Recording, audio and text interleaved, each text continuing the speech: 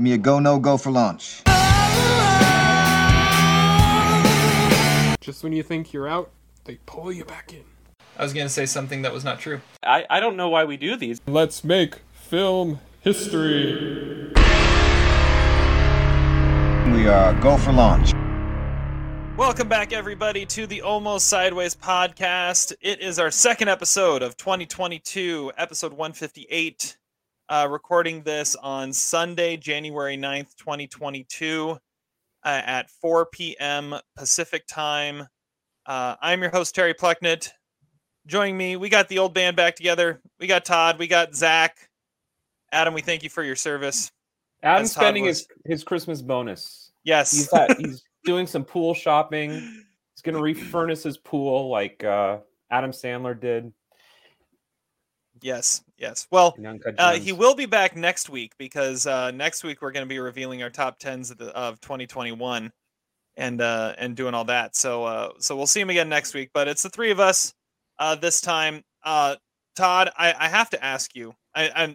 We've got football going on. We're still watching it. By the time you hear this, we'll know what the playoffs look like. But Todd, I have to ask you this: Is Drive My Car getting a Best Picture nomination?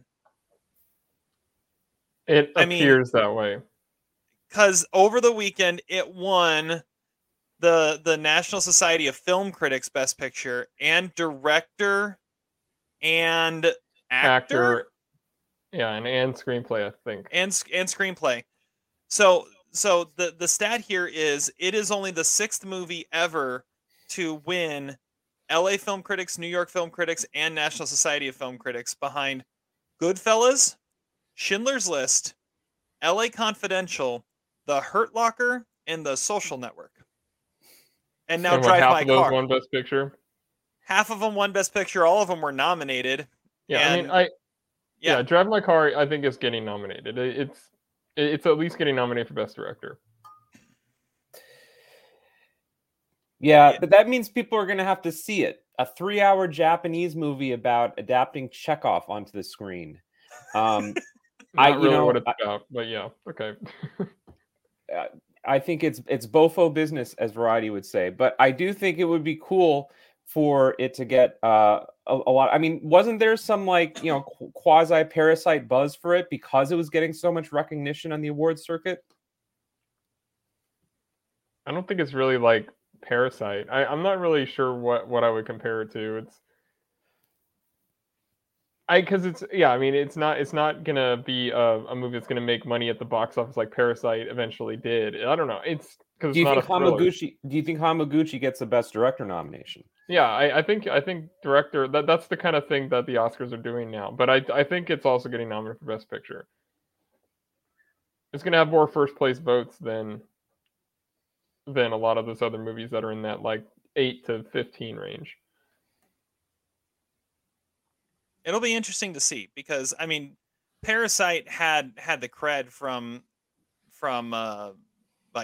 didn't it win the Palme d'Or? Isn't that where it all started with Parasite? Yeah, Drive My Car won Screenplay at Cannes, but not the Palme d'Or.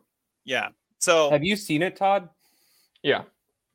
Oh, okay, so that's when you were saying it's not really about adapting Chekhov. I'm just going off of right. all the film critics who have talked about it. Well, if you break it down to its bare bones, then that is like sort of part of the plot.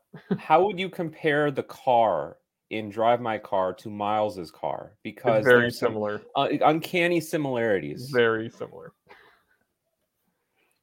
It's just too bad they weren't adapting Bukowski to the stage. That's all. That's my biggest complaint about the movie. Before seeing it, that's your biggest complaint. Exactly. All right. Well, let's get into this. By the way, Todd, I just have to stop my conspiracy theory. They just carted Quandre Diggs off the field, and he's a free agent at the end of the year too. Yeah.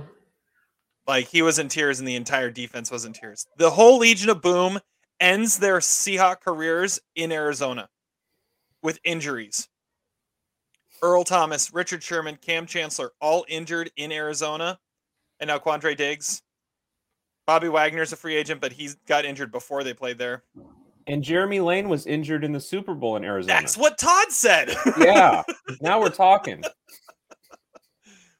Harold Simon's career ended in Arizona, but he never had one to begin with. So, anyways, all right, Zach, what are you drinking? I'm having a wine that is called Bousquet. It has a number on it, 90. That's the number I like. I also like a number under $10, and it's pretty delicious. I like it. You can drive this car any day. Wow. Everything with wheels and some things that don't. Mm-hmm. That fly a plane, drive car, drive a fire truck. Exactly. Awesome. Todd, what do you got? Black Eagle bourbon whiskey from Princeton, Minnesota. And it's actually pretty good. Sort of cheap. That's oddly specific. Princeton, Minnesota.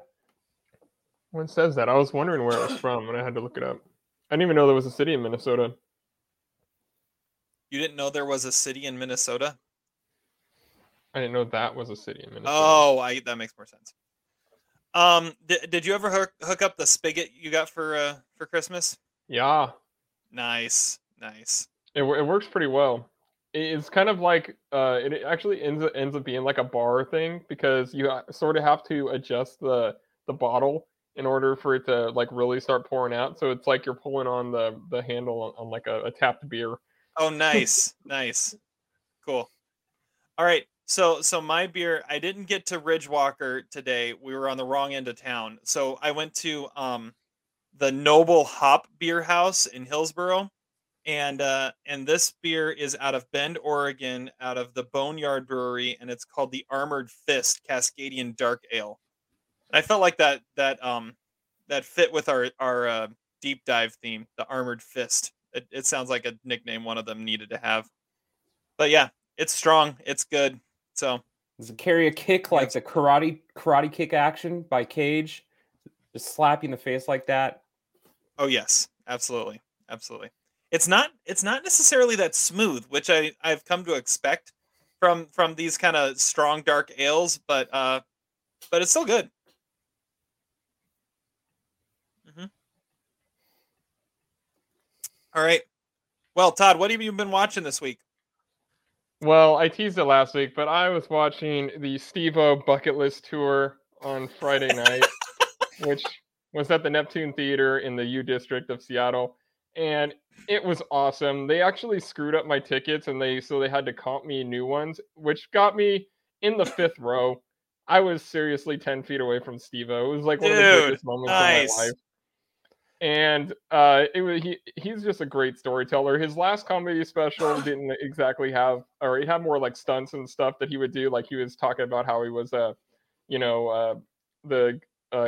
trained clown and all that, and he balanced a ladder on his chin and stuff like that. But this one, he's just like telling stories, and then he would show a clip of something crazy he did. Like there's one thing, it's called skyjacking, which it's Steve-O. You could probably tell what that's going to be, but he said he always wanted to have a stunt where he would be able to ejaculate as he's jumping out of a plane. And so he had a clip of him doing that, and it was amazing.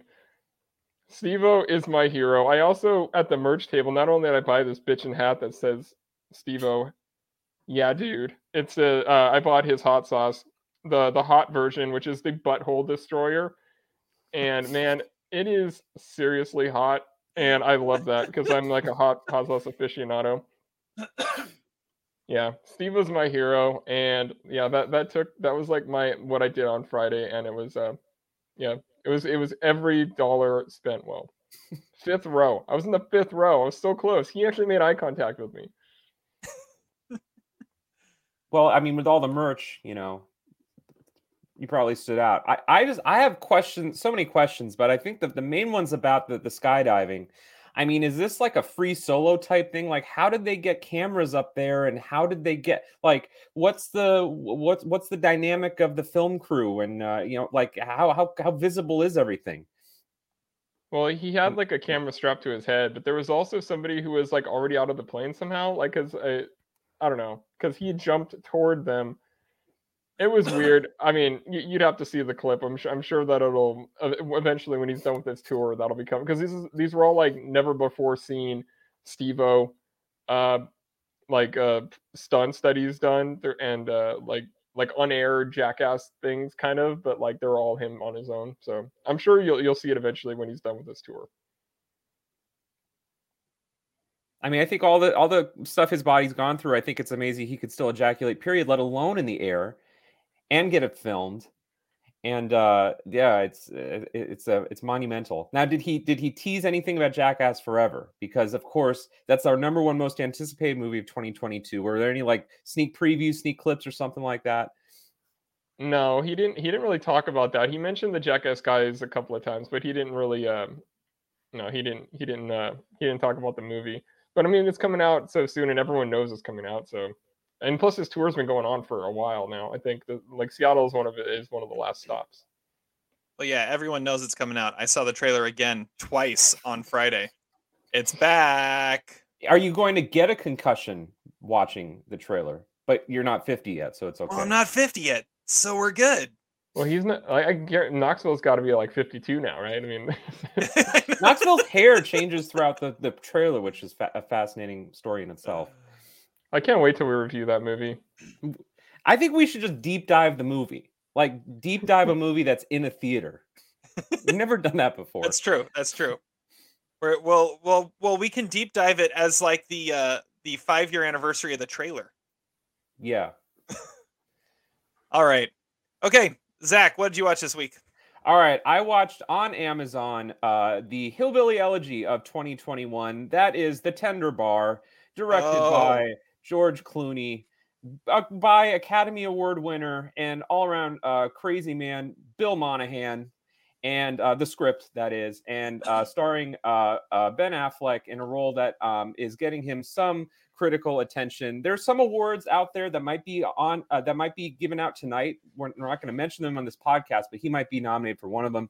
The Tender Bar is based on a book that I actually started to read 5 years ago and got through about the first 100 pages and gave up on it because I thought it was really boring. And yeah, big surprise, the movie's no different. I mean, it's a very conventional story. Actually, even describing it is pretty unnecessary because everybody's already seen this movie. You've seen it 10 million times. Okay. It's the boy whose father has abandoned him, and the mother moves back in with the family in New York in the 1970s.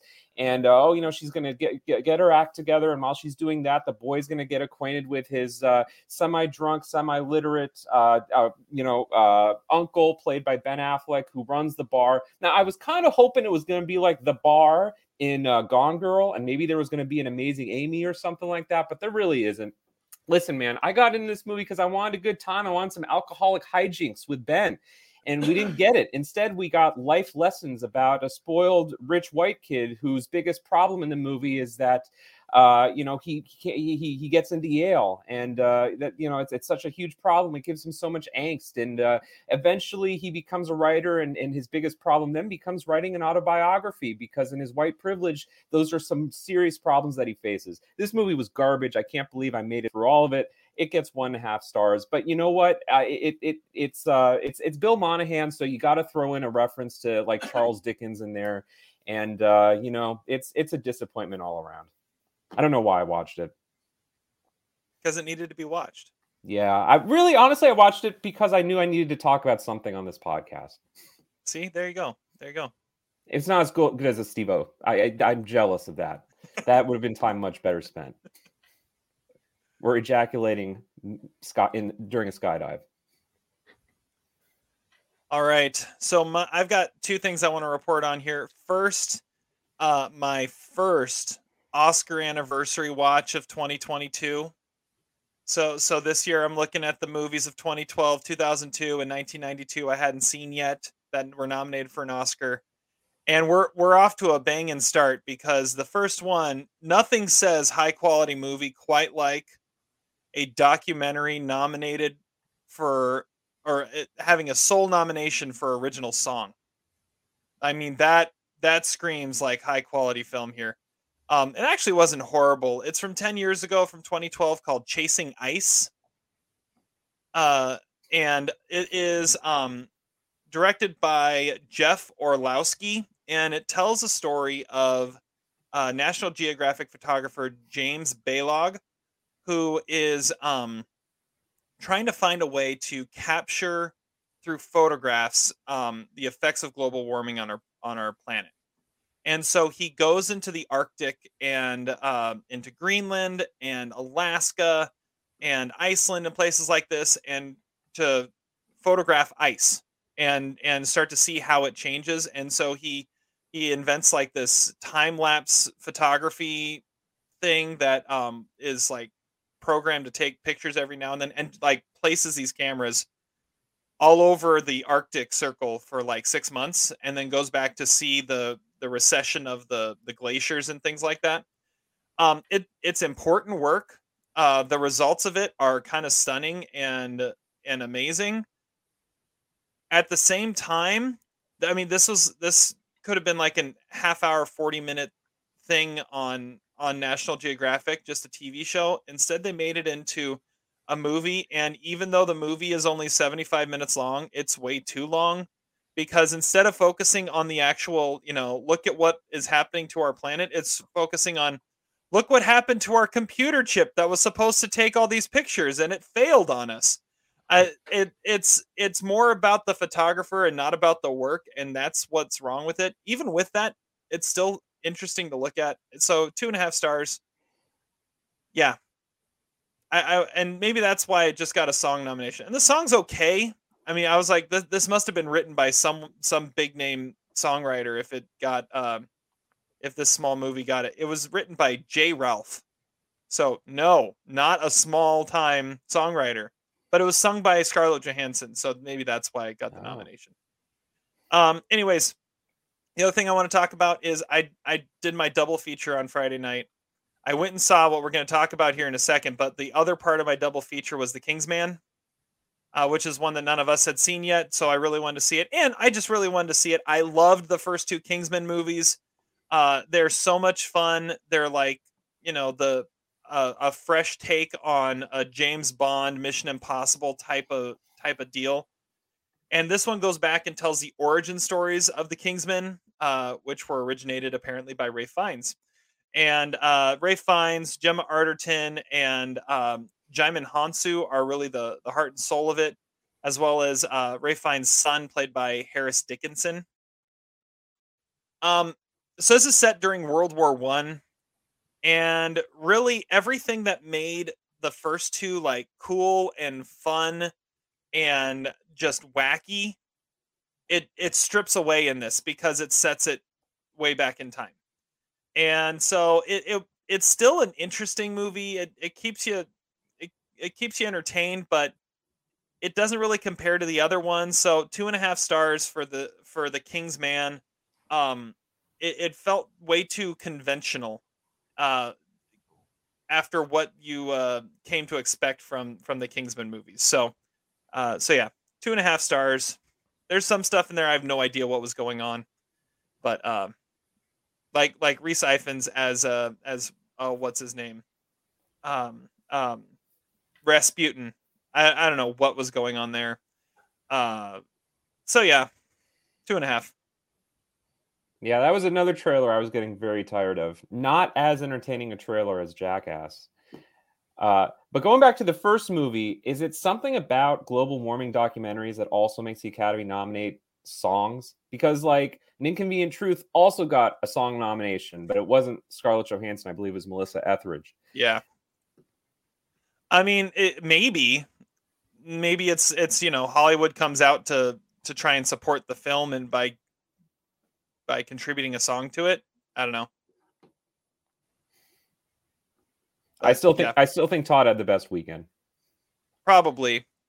I mean, I went and saw some live stuff yesterday too. I went and saw we have the Band's Visit, the Broadway show in town, so we went and saw that yesterday. That was cool. The Band's Visit. Oh, like, it's based off the movie. They made a Broadway musical out of it. Oh, interesting. The music is awesome, but everything, the dialogue is just too quirky and awkward that the gimmick, you lose the gimmick pretty quick. But anyways, all right. Well, let's get into what we're really here to talk about. We're here to talk about one of the more anticipated movies we had of 2021, and then get into our first 2022 deep dive, which Todd selected for us, which is going to be a whole lot of fun. So let's get into our featured review. And for this one, we are looking at the new Paul Thomas Anderson film, Licorice Pizza. But the film is a sad thing for. This is fate that brought us together. But she's lived it 10 times or more. Our roads took us here. She could spit in the eyes of fools. You're not my director. They ask her to focus on. Zach, you're the first one that saw this. You've been waiting to talk about it, and you waited till we saw it so you could talk about it. So we're going to you first. That is Tell true. Although I have the fuzziest memory of it. See, now it's been like 2 weeks since I've seen it, so I'll try my best. But you guys have it fresh in your brain more than I do. Go for it. All right. Well, Licorice Pizza is the new movie by Paul Thomas Anderson, a director we all know and love on this podcast. It is based loosely on the life of Gary Getzman, who is, I believe, a film producer in Hollywood. He's worked and a former child actor. He's worked with Tom Hanks. And obviously also somewhat based on maybe not the life experiences of the director, but also Paul Thomas Anderson's youth growing up in the San Fernando Valley in the 1970s. The movie stars son of Philip Seymour Hoffman, Cooper Hoffman, as Gary, who is a very charismatic young actor and entrepreneur. He's always running around. He's got lots of sort of enterprising, industrious ambitions in the movie. At one point, he becomes a waterbed salesman. At another point in the movie, he opens up a pinball arcade. He's always doing something. He's not a very lazy person. He's always got lots of ideas, which is kind of cool to see. And his love in the movie, the girl he falls in love with, is Alana, played by Alana Haim. And she, at the beginning of the movie, is working for a photographer, a school photographer, and she also reveals that she's 25 years old. She is an older woman to the very much underaged Gary, but through circumstances, they do get to know each other, and at various points of the movie, one feels more strongly attracted toward the other. A lot of the movie, they're just kind of friends. It never really feels like there's too much of a strong, like, romantic arc between them. They feel more like teammates or co-workers or acquaintances sometimes, but there's always a sort of mutual love and admiration between them. The movie has a bunch of colorful scenes and sequences and characters, some of whom are based in real life. We get a somewhat we get a character who's somewhat based on Lucille Ball fairly early in the movie. We get Tom Waits, who plays the director, who I think is, according to Wikipedia, supposed to be based on Mark Robeson, but I sort of got some John Huston vibes from that character.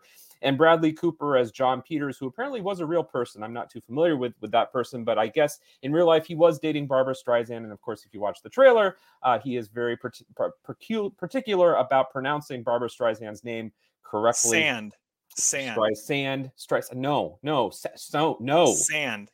And then we also get a really fun appearance by Sean Penn, who plays a character. Now, originally, I was kind of getting some Steve McQueen vibes, mostly because he was on a motorcycle, but I think it's more supposed to be William Holden, who at that point in the 1970s was very much kind of down and out. Maybe this was like the Network period, right before Network, which was sort of his comeback movie. And we get a really fun sequence with Sean Penn involving a motorcycle and sort of a brief fling with Alana. This movie, if we're going to compare it to another, if you're going to compare a Hattori Hanzo sword, if you're going to compare this movie to another Paul Thomas Anderson movie, it has to be Inherent Vice, at least for me, because like Inherent Vice, this is a movie that there are times when it goes on weird digressions that we're not exactly sure what Paul Thomas Anderson is doing or thinking. There are characters that kind of pop in and out. We get some really like fun sequences, but there's not a whole lot of strong like through line through the movie.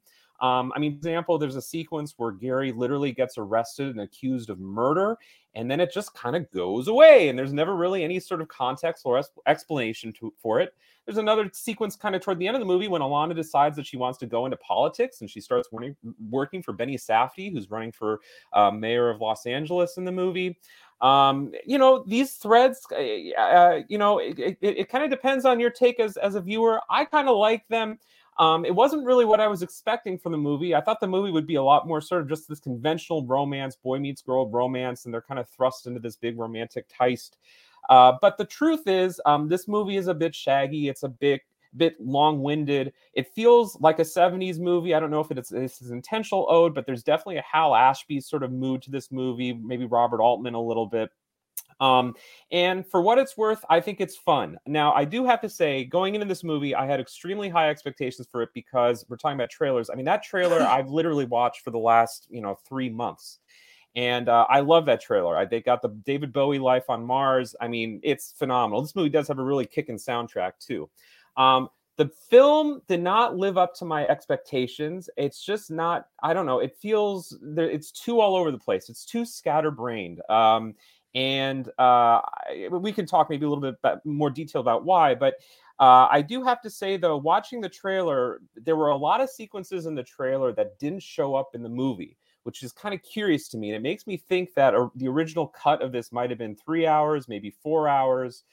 Because it felt like there was stuff in this movie that was missing. This movie kind of felt like it was put together almost at the last minute, almost as though there's more pieces to it than what the studio was permitting PTA to show. This movie runs at 2 hours and 10 minutes, and it feels, like there's a lot of stuff crammed into it. It feels like it needs to breathe a little bit more. That being said, it's still a fun movie. The performances are great. I mean, I think Cooper Hoffman and Alana Haim are really cool actors. They give off just this really warm and enthusiastic vibe, but they seem realistic too. And there's some really nice touches in the movie. It drags a bit, but I had a fun time watching it. I'm not totally sure what I think of it at this point. I'm giving it 3 stars, but I do see it potentially as a movie I could come back to maybe in a couple of years and really have more admiration for it. All right. Yeah, I'll go next. I'm kind of in a similar spot as you. I'm giving this 3 stars. When I watched it, I left the theater going, what am I supposed to do with that? I mean, because it's so not really what you're expecting. Like, you're expecting nostalgia, but in a different way. I mean, I was thinking, I was hoping or expecting more like an Almost Famous, and you get more of like a mash between like Once Upon a Time in Hollywood and Boogie Nights. Like, you throw those two together, and that's kind of what you get. The performances are great. Like you said, Cooper Hoffman, I think, nails what he's doing, even though it's kind of a despicable character, even though he's just 15, 16 years old. Alana Haim, I think, is like the star that comes out of this, and also starring apparently her entire family, like her 2 sisters that she's in a band with play her sisters, her mom and dad play her mom and dad. And then looking at Paul Thomas Anderson's IMDb page, apparently he's directed like every Haim music video for the last 5 years or something. So that's probably how he got to know her and the family. But one thing I did take away from this, as I was leaving and as I was thinking about it, I realized I might not be that big of a Paul Thomas Anderson fan. Because all of his movies, I tend to like respect, but I don't necessarily enjoy. I mean, outside of like Boogie Nights, it's been forever since I've seen Magnolia, but I did like that one. But There Will Be Blood, Punch Drunk Love, it's been a long time too. But Phantom Thread, The Master, these are movies that I respect, but I don't necessarily enjoy. And I kind of feel the same way about Licorice Pizza right now. I respect it, and I'm giving it a 3 stars out of respect, but at the same time, I didn't necessarily, it's not my thing.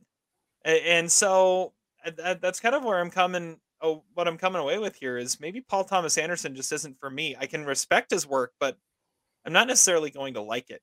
So 3 stars. Todd. Yeah, I mean, I think we're all kind of in agreement. I'm giving it 3 stars as well. I think what I love about Cooper Hoffman is it's not stunt casting. It's not like Michael Gandolfini playing his dad. Like, this is not a Philip Seymour Hoffman role at all. Like, the Cooper Hoffman is he's not a bland lead. He's like so full of life. He's great in this movie. And I was not expecting him to act like that. I was expecting more of like a reserved thing like his father would have played. But what is the problem with the movie mostly is like, it's trying to be nostalgic, but it's only nostalgic in theory, because like, we don't get enough to make it timeless like a Dazed and Confused is or something like that, because it's so inside its own world that we don't know anything about these characters because we don't have the backstory. Like we don't know anything about these leads, but we try to care about them because we're supposed to. But there's nothing for us to really like go for. And I also think the movie's not really funny. Like, I mean, I know it's billed as a comedy, and I think it works as a drama, but even in like Phantom Thread and The Master, which are deeply serious, there's still more funny moments than there are in this. Like, I don't think I laughed a single time. It's more coming of age than it is like an actual comedy. I don't know if that's a criticism, but I mean, it is billed as a comedy. But I think PTA is trying to make his Robert Altman movie here in how poorly edited it is and how long it is. Like, I mean, because I mean, this is as Altman as it gets. He's tried to make those kind of movies before, but they always are still sort of a PTA movie. But instead, we have like this like series of a killer 5-minute performances throughout this movie instead of, you know, like having fully fleshed out characters. Maybe this should have been more of like a 4-hour movie. Maybe it should have been a TV show or something. But instead, like, I feel like we're wasting these like great characters that have like 5 minutes of screen time. But that could have been a more fully fleshed out character in a different movie that he would write eventually. I mean, Bradley Cooper is awesome. You walk away like he's the lasting image of the movie just because he's Alfred Molina in Boogie Nights kind of thing. He comes in, he steals the show. He's super vulgar. He's crazy, and he's awesome. Alana Haim needs to be nominated for this. It's a really naturalistic performance, and I can't believe like she's never really acted in a movie before. But I also, one thing I noticed is there's so much running in this movie. I don't know what the deal is. Like, I mean, if you string all those scenes together, it would make it look like a horror movie or something. But I mean, the one scene with where that Bowie song is playing, and as Gary and his buddy are like running to go get gas, and they're like crossing, like passing all those like stalled cars and stuff like that. That's like as good of a music moment in a PTA movie as I've seen. And there are some times during this movie where there are like, this is as good as PTA's done, but in between, there is just like so much baggage, like, and so my feelings are kind of complicated. Like, I love Paul Thomas Anderson. 3 of his movies have been my number 1 of their years. But this is the kind of movie that I don't really want him to be making, but I'll still take it because he's only made 9 movies now. And I mean, I basically, I have never given a thumbs down to one.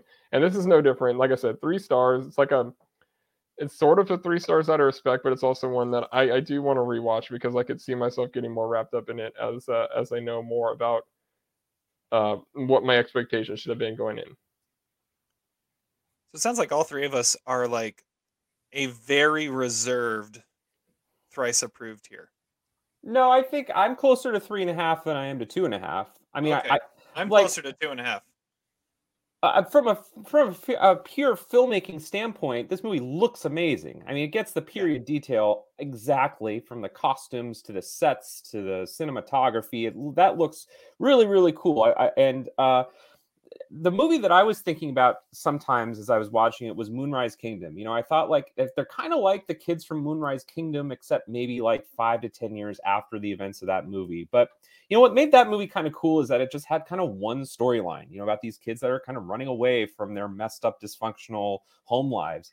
In this movie, it has like 10 things going on. And yeah, it's probably, I mean, you know, God forbid, God save me for saying this, but like, you know, we love movies, but it probably would have worked better as a Netflix show where each episode is devoted to the William Holden stuff, an episode devoted to the politics stuff, an episode devoted to the gas crisis, an episode devoted to the waterbeds. You know, like all that stuff is there, but it feels so crammed in, and it just needs space to breathe a little bit. There is a sequence in this movie with a truck that goes on and off, and that's like the movie to me. Like the movie feels like there are times when it really gels, and then there are times when the engine just dies. And I don't know. It's like he feels very mercurial. Like he can't just focus on one thing or another. That's what makes me think it was kind of put together haphazardly in the editing booth. But at the same time, I kind of like that it's eccentric because I think these 2 kids are eccentric and they're not necessarily the kind of stock movie characters we get in youth romances. I mean, this is not like a freaking Nicholas Sparks movie, okay? Like, I like that PTA is a little bit esoteric and unique. So I guess I agree with you, Terry. You can respect the film for what it is. That being said, it's not a perfect movie. Yeah. All right. I think that's we're all similar in how we're looking at it. It's flawed, but you can respect what PTA is doing here. Do you think Alana Haim gets a nomination, Todd? I think that's the real big question coming out of this movie. I think she is right in that like 4 to 7 range, and I think that she probably eventually will. If it gets the screenplay nomination, I think that she gets nominated as well. If you're saying 4 to 7, who are your 3 locks right now? Well, I don't know that anybody's necessarily a lock, but I mean, that's like Chastain, Kidman, and Coleman, Stewart. Yeah. Stewart, Probably. Gaga. Yeah, Coleman over those two. But yeah, Stewart, Gaga, and like Cruz. Penelope Cruz are all Yeah. right there. Yeah. All right. Well, this is it's hard to find in theaters. It is out there though, so it's worth going to find because, I mean, I don't know why this movie isn't playing in more theaters, especially in a weekend where you had the 355 as the only new release. I mean, this should have gotten a little bit of an expansion this weekend, but it didn't. So go find Licorice Pizza, go watch it. It will be nominated for some stuff at the Oscars. It still has a shot at being a Best Picture nominee. So you can definitely be talking about that too. So that's Licorice Pizza. Let's get into our deep dive now.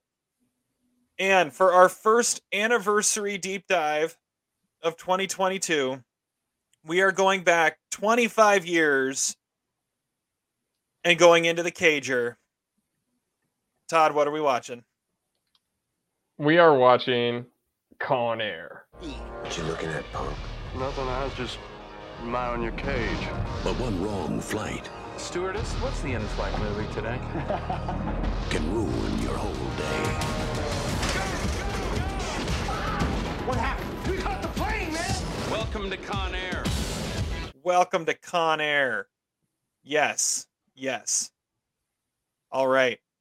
Actually, I have it. I'm going to be turning it on behind me right now, and I'm going to have it on in the background while we're recording. So that's Old what I'm school. doing. Haven't done that in like 2 years. I know. Okay, it is running. It is running. Okay, so we're going to start with some trivia here, and then before we get into, well, this is kind of our typical hijinks, but we have some other crazy stuff to talk about too. Zach, you're hosting trivia. What are we doing here? All right, so we're just going to do trivia over Con Air, and yeah, what do you mean? What we're going to do? We're going to do trivia, right? I know, but who's going first? That's okay. That's well, we're gonna. what. We'll Come do on, Terry, man. We'll do Terry first because Todd, I think, knows this movie better than the two of us. So we'll see. Definitely. All right, Todd's gone. All right. Boom. He disappeared. Okay. Now, when this happens, when we pick Todd movies, I'm starting to get, after 2 years of doing this shit, I'm getting a sense of questions that will stumble Todd. Mostly that involve numbers and geography. So that may be a theme in some of these questions. So we'll see. We have 11 questions and they're worth, I believe, 15 points. Here we go. First question. Where does Nicolas Cage's wife work? I believe her name is Trisha. Where does she work? Yes. What is the name of the place that she works? Oh.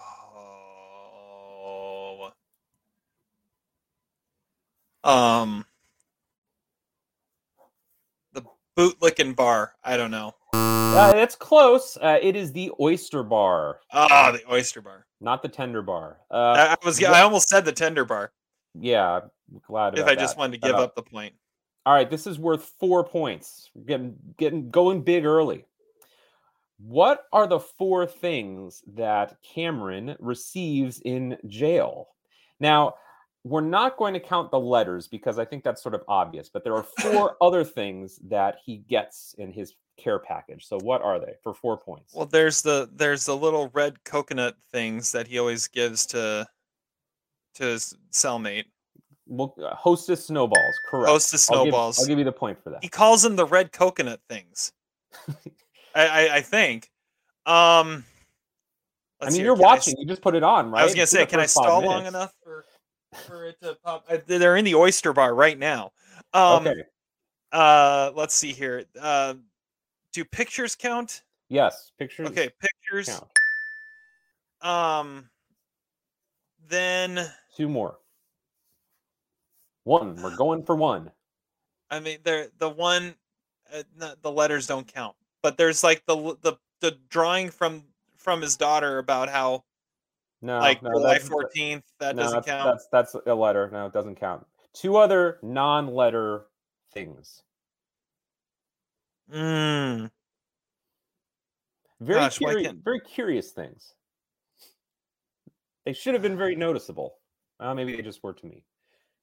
I don't remember. Okay, a copy of Off-Road Magazine and Cool Ranch Doritos. Oh, the Doritos. Which he's clearly not eating because he's pretty ripped. So maybe he's just, Well, it was one bag. I mean, one bag true. over 8 years. Those Doritos will mess you up. All right. When is Casey's birthday? July 14th. Good. Yeah. AKA, what day does this movie take place? Now, July 14th. I want to ask an additional question. This is just a question for Terry. I won't ask this to Todd, but Terry, do you think Todd will get that question? Yes. Okay, we're gonna put down yes. They say that date like 10 times. It would be hard. It would be hard to miss, but okay, we'll have to see. It's my uncle's birthday. Well, I don't know if he'll remember it as that, but I do. It's also Bastille Day. Oh, there you go. Who has Baby O's back? Oh crap! Which one's Baby O? Bubba Gump. Oh, who's got Baby O's back? Cameron's got Baby O's back. No. The answer is God. Oh gosh. I think it's a line. I don't know. I was a little bit out of it last night when I wrote these questions. Yeah, and I think that extends into this question. What is Johnny 23? What does 23 stand? No, what is Johnny 23? I think it's a line of dialogue. Yeah, I mean it must be. It should be Johnny 600. That's what he said. No. I believe it's what does Cameron call Johnny 23? I'll rephrase it because I believe it's Cameron who says this. I have no clue. He says ugly all day. We're gonna guess that Todd probably won't get that one. I don't think he'll get that. Where does Poe's mom live? How specific do I need to be? Like city or state? No, well, that's not the answer. But where does she? And I don't know. In a trailer. Oh God. Yeah. All right. Here. We're getting a little more specific here. What city did Pinball land in? Oh, he landed in Fresno. Yeah, Fresno is correct, although it does not look at all like Fresno. It doesn't, not at all. How much is gas going for at the Lerner Airstrip? Oh, it was like 40 cents? No, it was $1.03. Oh, okay. Or $1.08. What did Cyrus's daddy teach him? Nothing. Correct! I'm glad you got that one. Nothing. What is the name of the plane that Pinball puts the transponder on? Oh, it's like Big something Scenic Tours. Big Tim's Scenic Tours. Yes, because Big Tim is definitely in this movie. I was gonna say it was not. Was it Big Al? I wanted to say Big Big Al. Al. There are some Toy Story overlaps with this movie too, but that is not one of them. It is Uncle Bob's Scenic Tours. Bob. I will give you a half point for that. Last question. According to Cyrus, what will be the last thing that little Casey Poe will ever get to smell? My breath. My stinking breath, but I will give you a point for that. Okay, so that means you got 6.5 out of 15. Not bad. Not a bad show. We got it in the wrong order now. Hold on here. There we go. All right. Now with the backwards cap. Home run derby style. Okay, so we have 11 questions worth 15 points. Terry somehow got 6.5. So we'll see how things go. I'm allowing Todd to see the screen while he answers the questions. Well, I don't, probably not a good idea for some of these first ones. That's very true.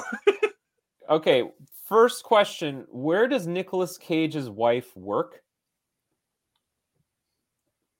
What is the name of the place that she works? The name of the bar? I don't know. I don't know. It's got to be some sort of tavern. I don't think I ever saw the name of the place.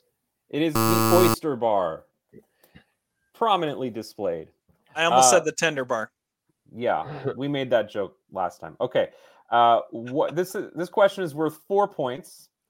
What are the 4 things that Nicolas Cage receives in jail? And we're not going to count the letters because that's obvious. That he receives there's the snowballs, yes, and the Doritos. Correct. I think we might be seeing in the background right about now. I actually can't even. There's so much of a glare. Oh, there we go. Oh, I don't know. I mean, a bunny and the picture, right?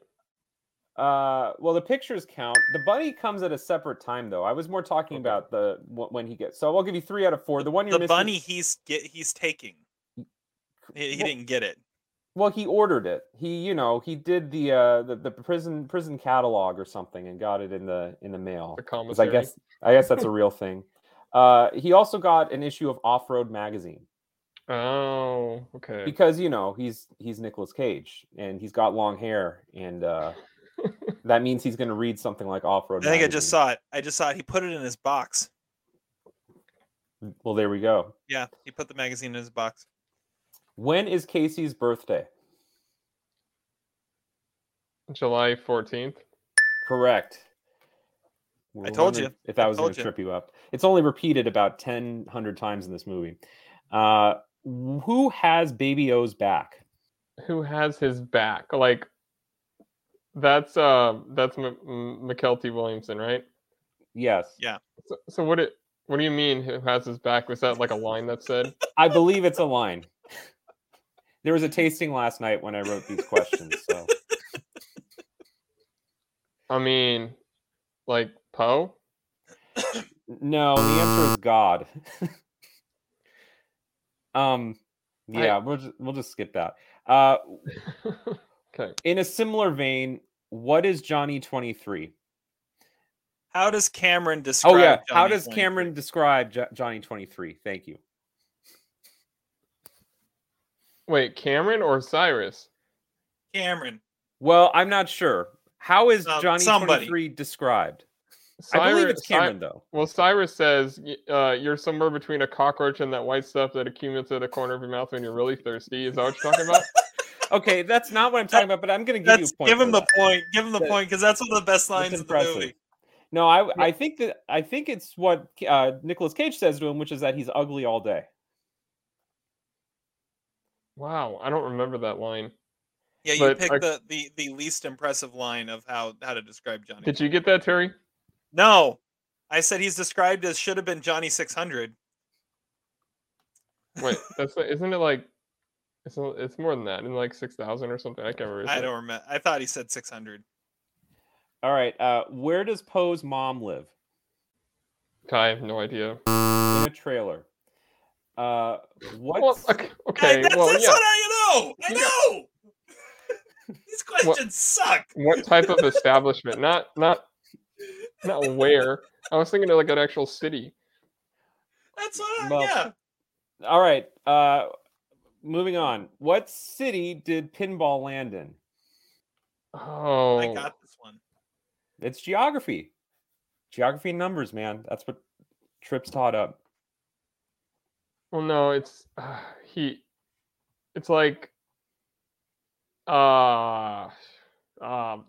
it's Fresno. Correct. Nicely done. What is the price of gas at the Lerner airstrip? Now, this is shown prominently. This is not a bullshit question. I mean, it I know, but I have to write down the damn numbers. It's like, shown very prominently at several points. I'm gonna say $1.25. Close. It was closer than Terry's guess. It is $1.03. What did Cyrus's daddy teach him? I don't know. Don't trust anybody. You know what my dad taught me? Nothing. Yeah, Terry got the point for that one. That's a good one. All right, 2 questions left. Terry leads by a half point. What is the name of the plane that Pinball puts the transponder on? It's like, this is a good question. It's like Uncle Bob's Tours or something. He was closer than I did. Uncle Bob's Scenic Tours. Yeah, we'll give you the point for that one. Give him the point. And then the last question, according to Cyrus, what will be the last thing that little Casey Poe ever gets to smell? My stinking breath. And with that, final score of 8 to 6.5. Todd wins Con Air trivia. Well done. There we go. All right. Okay, Todd, tell us about Con Air and your experience with it. Okay. Nicolas Cage plays Cameron Poe, who is like an ex-ranger who gets, as they say, gets in a drunken fight protecting his wife, and he killed the guy, and he ends up in prison, and so he's getting paroled as he's put on this plane with all these other like notorious criminals who are getting just transported to like a max security place across the country. So it is just a plane full of cons and like one guard. Seems like there's like almost no guards. And it's a classic 90s action movie right in the middle of the Cage. Like I'm no longer just a sappy, awards guy. I'm going to make some money. I'm going to make some action movies, and he is awesome in this.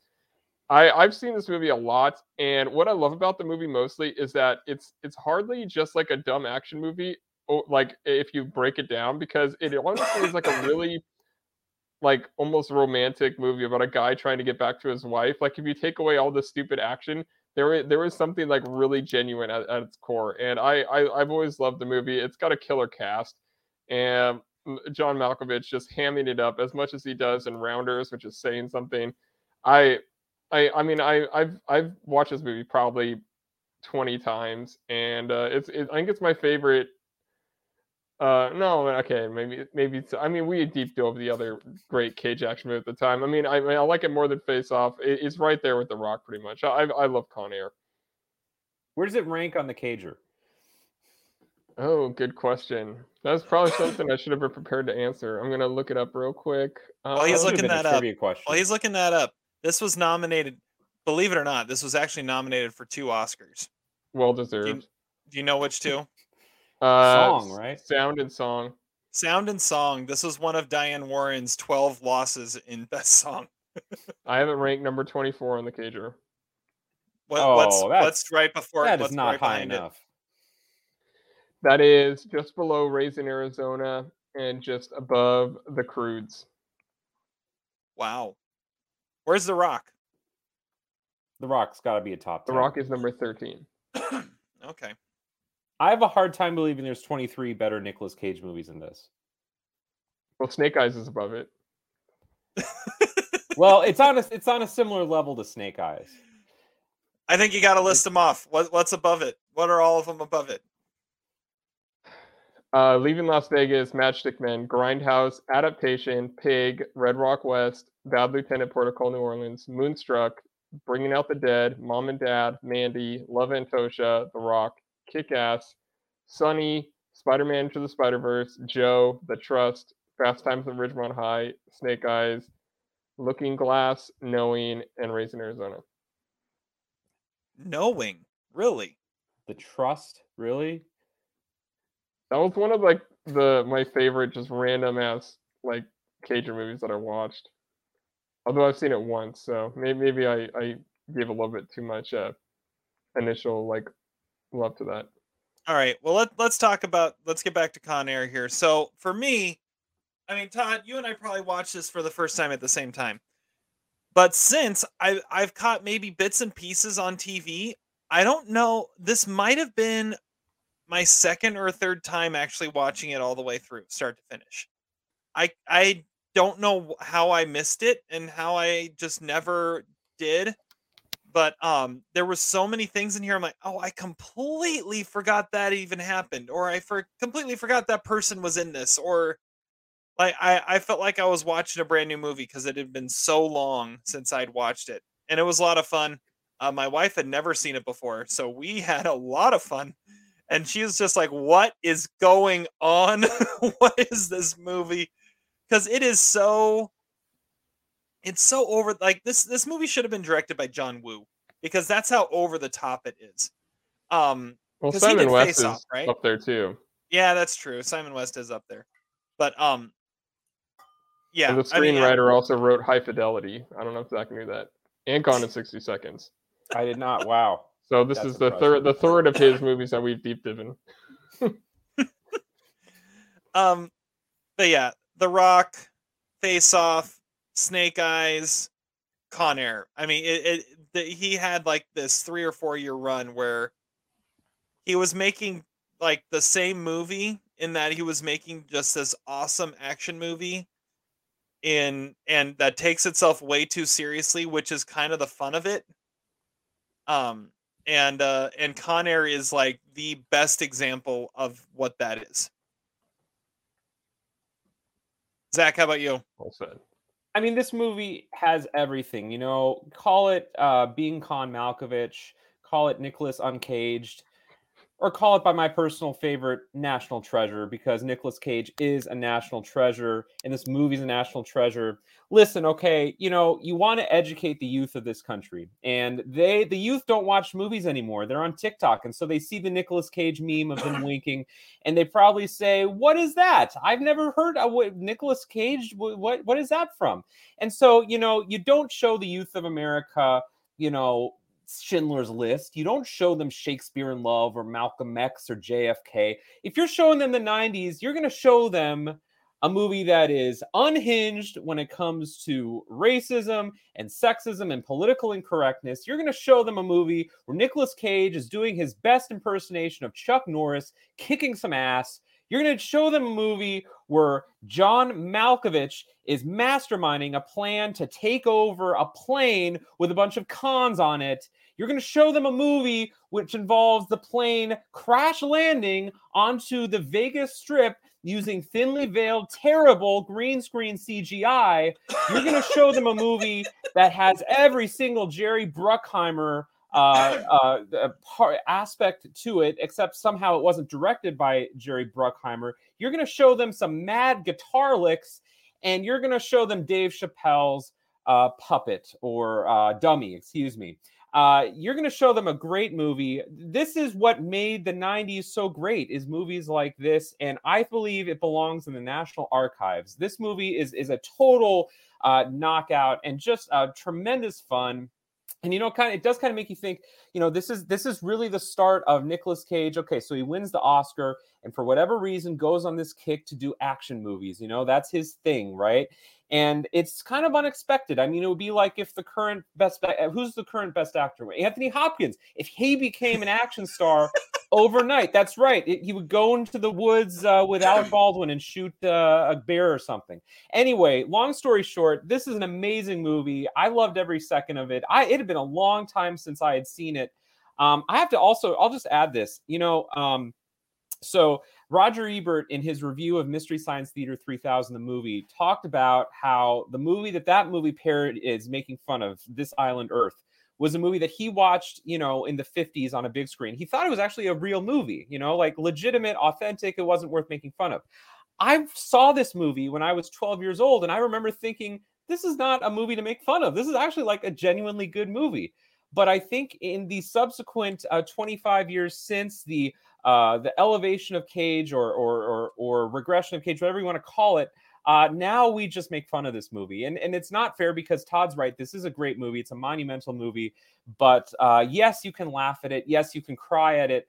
It's everything that a movie really should be, although it's not quite as good as The Rock. But it's a very worthy successor and follow-up to The Rock. The dialogue isn't quite as good as The Rock. It's harder to find memorable lines in this movie, quite like in The Rock. There's just less dialogue, I think, and more like loud noises. But I don't think Jerry Bruckheimer's ever directed a movie. I just looked it up. He's never directed a thing. But he's produced this movie, so it is a Bruckheimer. I was saying Michael Bay. How is this not a Michael Bay movie? Oh, okay. That makes more sense.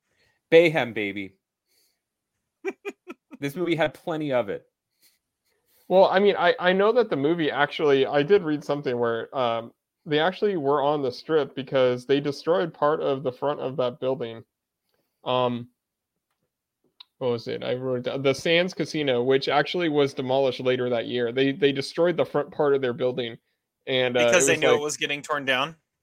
No, because it was just random that they did that. But I mean, it became the Venetian later on. Oh wow.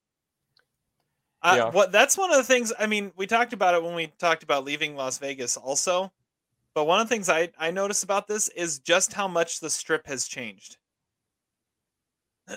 I mean, at that point, it was all like you get down to the old end of the strip and you see like Circus. That was like the entire strip was a bunch of casinos and hotels that looked like Circus. And just the old neon lights and stuff, and now it's all so modern and extravagant and full of children, unfortunately. Yeah, I would say Nicolas Cage needs more like landing on the strip movies because he did that in Honeymoon in Vegas as well. But yeah, it's kind of impossible if you're going to make it realistic now. So when I was at my theater watching Licorice Pizza, did you guys see the trailer for the new Nick Cage movie where he plays himself? Yes. I did not see that one, no. But I've seen the trailer. I've seen it before. Yeah, awesome. What is it? The unbearable weight of massive talent, something like that. Yes. I've been looking forward to that since I wrote my Oscar predictions last year. out of, I mean, basically wishful thinking that he could be considered for something like that, but that's totally his being John Malkovich. Yeah, exactly. Yeah, I mean, he's kind of reached a point where all he can do is really just play himself. You know, another thing I was thinking about watching this movie again is like, this is the penultimate movie. This movie combines so many different elements of movies that we've deep dived. For example, there's a lot of speed in this movie. There's obviously a lot of The Rock. There's definitely some Forrest Gump overtones in this movie. You know, some obvious ones. There's a lot of Top Gun in this movie. There's also like some Thelma and Louise randomly. I know we haven't deep dived that movie, but like there's definitely Thelma and Louise in this movie. There's Speed 2, which we haven't deep dived yet, but we will later this year. And there's even a little bit of Toy Story in this movie. Like it has every single movie that we love put into one. So it feels very appropriate that we are deep diving this. Well, yeah, and the 25-year thing, and the part of it, it was like it's part of the Cager. Like this is why I chose this. I mean, I could have chosen. There's 97 is a huge year for the members of this podcast, the movies we love. But like this just seemed like the right place to start. I like it. By the way, I mean just randomly, Sunday Night Football right now is in Vegas. So I'm watching the pregame show, and they've got the strip behind them, so it's pretty cool. How do you plan 5 quarters of staying tied? That's what I want to know. Can it be done? Todd and I were talking about this. If they go to overtime, do they just play it conservative so both can make it and screw the Steelers out of a playoff spot? End up like throwing a pick six or something. And talking about overtime, just do it the whole game. Just no pass. Pull Belichick. Just run it the whole game and go for it on 4th down and don't pick it up, and that's the whole game. 0-0. But see, if there was nothing else on the line, go for it. But I mean, it is now a win and they're in for both teams unless you tie. So they can't just do nothing. And one team has an interim coach. Yeah, with nothing to lose. In Vegas, they're going to roll the dice. All right. Well, let's get into our words. Yeah, I know. Very good, Did you like that? Did you like that there? All right, let's get into our Mount Rushmore here. Because this is I'm not the only time, but maybe the first time that we saw a long-haired Nicolas Cage. And so Todd came up with this brilliant category. I think it's awesome. I feel like I should have adjusted it a little bit to be like a non-period piece or something, but Mount Rushmore of performances by men with long hair. Is that a good way to say it? I just said male movie characters with shoulder-length hair. There we go. Shoulder-length hair, or longer. Yeah, this is gonna be interesting here. Let's see here. Are we gonna say that Cameron Poe is our consensus? Or yes, 100%. I'm gonna say yes. Okay, absolutely. Okay. All right. So so Cameron Poe is our consensus pick. So we each get one pick to put up there, and we're gonna start with I don't know. Let's start with Zach. Terry. Oh, you want me to start? Yeah. You never start these things. I know I never start, but there's several that I want to. Oh man. We'll have honorable mentions. Just name the one that you pick. The dude. I'm picking the dude. There we go. I had thought about that. I mean, he is the dude, or his dudeness, or El Duderino if you're not in the whole brevity thing. He's got a beverage here, man. He's in his underwear and a bathrobe and Crocs in the middle of LA. And he goes bowling with a serial killer, apparently, according to Con Air. So he looks Buscemi basically looks the same. There's my conspiracy theory. I'm calling it early. What the hell is his character's name? Garland changes his name to Donnie. and ends up in LA on Lebowski's bowling team with Walter. But I feel like he was going to win a bunch of money at the end of Con Air. Like, he wouldn't need to go do that. Yeah, go but hide out in LA. Yeah, but I don't know. I think he would. All right, the dude. That's my pick. My pick is the dude. All right, Zach's next. Todd's going last because it's his category. All right, so I know we're not on recasting yet, but if this movie was recast in 1997, there's only one actor who could also play this role, and that would be John Travolta. And I think John Travolta has also played a great character with shoulder-length hair, and that is Vincent Vega. I mean, Vincent Vega, we're talking about a total character transformation. I think we could talk a lot about long hair among Tarantino characters. I have a few others in my tapestry here, but that's the most iconic one. And you don't have Vincent Vega without the hair. It's perfect hair, and it complements the character well. And there's not a whole lot more to be. Maybe this category should just been Mount Rushmore 90s characters with shoulder-length hair, male characters. I mean, that's pretty much what all the ones I wrote down are close to it. All right, Todd. Well, I mean, in that case, I might as well go with a 90s one. I had a few that I was thinking of, and so I'll go with Wayne Campbell. Yes, yes. I was thinking that Wayne's too. World. I also love Garth, right. but yeah.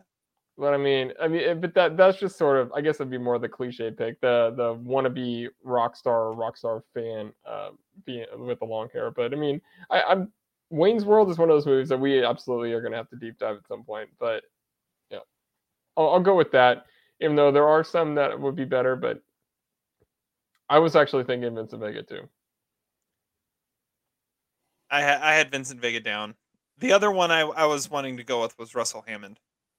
Oh, yeah, all of Stillwater, pretty much. Yeah. Oh, wow. I think just your like looks are becoming a problem. What? I just think Stillwater just belongs as like an honorable mention. Like it's its own Mount Rushmore. I mean, I had to use Larry on the last one. Can we just go get some barbecue? Well, that's the thing, is that I texted Todd and I said, can it be characters with hair longer than shoulder length, aka Spinal Tap? And surprisingly, Todd said yes, but I feel like that's almost a separate category. I think shoulder length is a very specific fashion statement. Well, that's what I was saying also. It's like a lot of those are like period pieces where like I wrote down William Wallace, but I mean, it's like, yeah, they all had hair that long. Or Thor. I mean, like that makes it way too easy. The only other one I had written down, which it kind of falls in that category, and it's been overdone way too much, but still, it's an amazing character. That's Jack Sparrow. Or yeah. I also wrote down Qui-Gon. Yeah. And what the one I was gonna say if I didn't say Wayne was Saul from Pineapple Express, which is James Franco's character. Because I mean, and that is similar to the dude, and like that is just pure laziness and not wanting to cut your hair. But you didn't go with James Franco in Spring Breakers. I guess I mean, but that's like braided too. Like I don't know. I mean, that's different. It feels different. I had a few others too. I was originally going to go with Bud from Kill Bill Volume 2, or Travis Birkenstock from Clueless. I also had John Cusack in Being John Malkovich as Craig. Oh, good call. And Philip Seymour Hoffman in Twister, Steve Buscemi in Airheads, Craig, Elaine's boyfriend on Seinfeld. And then I had a athletics list. So Randy Johnson, Aaron Rodgers, and Gardner Minshew and his father. Two others that I thought about were Nicolas Cage and Pig. And does he have shoulder length hair? I don't remember that. It's pretty close. It's pretty close. It's a little longer than that, isn't it? It's long. It's long. And of course, we have to mention Spider from No Vacancy in School of Rock. Of course. Yeah, that's good. Or Mike White's character in whatever his band was before that. Oh yes, good call. Although I can't remember the name of the band now. Zach, what is it? I don't remember either. Oh man, I don't remember either. And then just today I was rewatching The Office, and apparently Michael Scott had shoulder-length hair when he won Dunder Mifflin Salesman of the Year in 1996 and 1997. Did you know that, Terry? Right. I forgot about that. Michael Scott, yeah. And he got and who was the guy he got the award from? What was the regional manager before him? Ed Truck, R.I.P. Yep. Yeah, it's when he had to make the speech. He was telling Dwight about it. That was the episode. That's right. Okay. Yeah. Todd doesn't know what we're talking about. And it's he just he gave him the Hitler speech. Yep.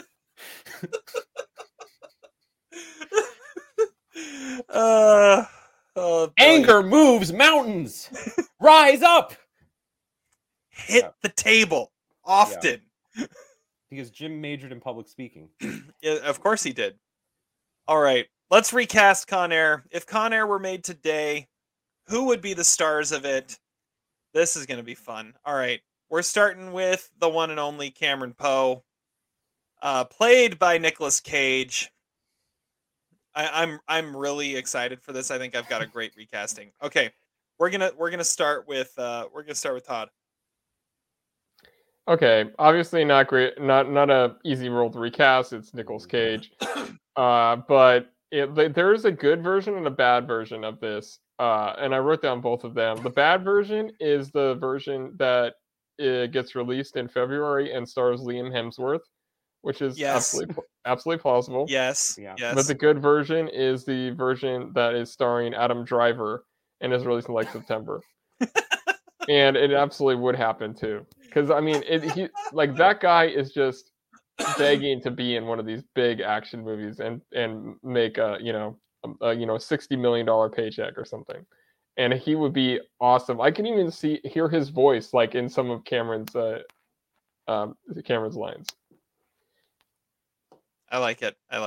How did Adam Driver not come up in the Mount Rushmore conversation? I mean, that's every movie he's in. It is. Yeah. It could just be a Mount Rushmore of Adam Driver shoulder length hair. All right, Zach. The question would be, in the Adam Driver version of Con Air, is his daughter played by a puppet? Can you imagine this as a musical? Yes, Leos Carax directed Con Air with Adam Driver and the puppet with music by Sparks. I decided... so maybe start? I decided to go with. I like Todd's idea. I got to now rethink that. A good casting, bad casting. I only did what I thought was good casting, but it's probably ultimately bad casting. I went with someone who had to kick ass and have a Southern accent. Those are really the only two requirements. And the only person I could really think Nick Cage of doesn't really have a Southern accent. Well, he tries kind of. We should talk about that because there was the entire time we watched the movie, my wife, all she could say is, "What the hell is he doing with that accent?" Well, and I see. Here's the thing. So you guys notice I had a lot of trivia questions about dialogue, and that's because I turned on the subtitles in this movie because I couldn't understand what Nicolas Cage was saying. So that's why subsequently the stupid dialogue questions. Uncle Bob is on now. Oh, there we go.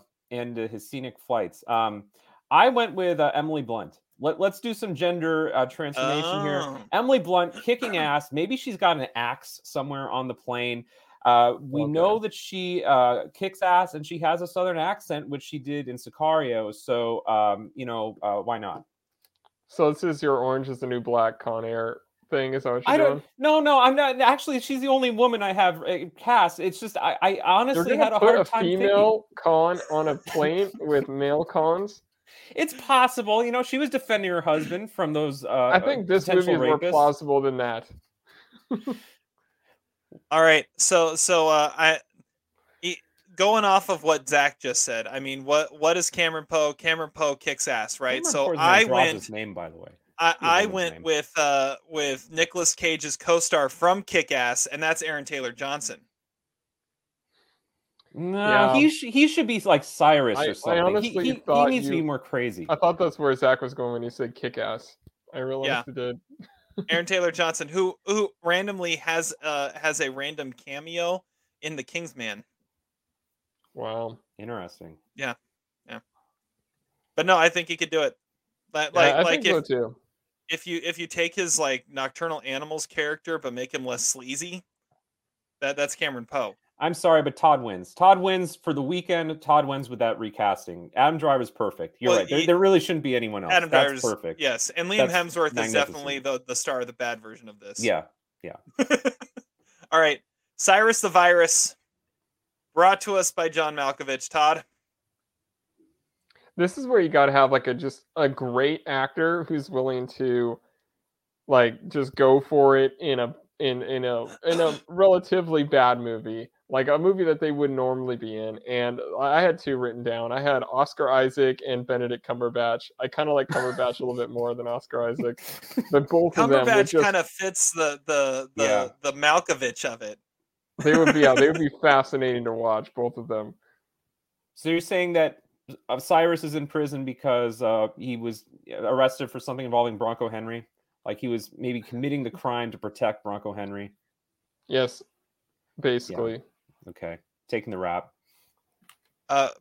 Breaking news. I just got an alert on my phone. Bob Saget just died. Oh, wow. A lot of deaths lately. A lot of celebrity He was deaths. Just found dead in his hotel room in Florida. Wow. That sounds like an overdose. Yeah, it does. You can cut that out. Yeah, you can cut that out. Also breaking news, Andrew Luck just retired. You guys know that? He lost to the Jaguars today, and he said, that's it, I'm done.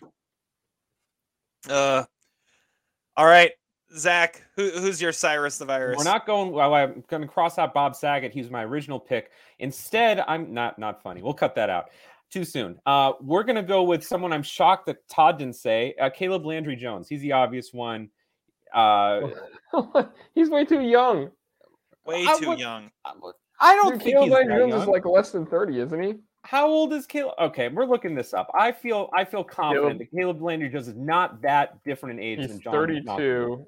And how old is Malkovich? Maybe 50? 40 now? Malkovich no, is he was 44 when 40. This was that's a 12-year difference. That's not that bad. I mean, I guess, but this guy's been in prison for 25 years, which is also kind of a flaw. Okay, so they said his age, right? And they said he was arrested for kidnapping, murder, robbery, and extortion. And so that would have made Cyrus only 14 when he actually got incarcerated. How is that possible? How are you going to do all of those things by the age of 14? Well, listen, his daddy didn't teach him anything.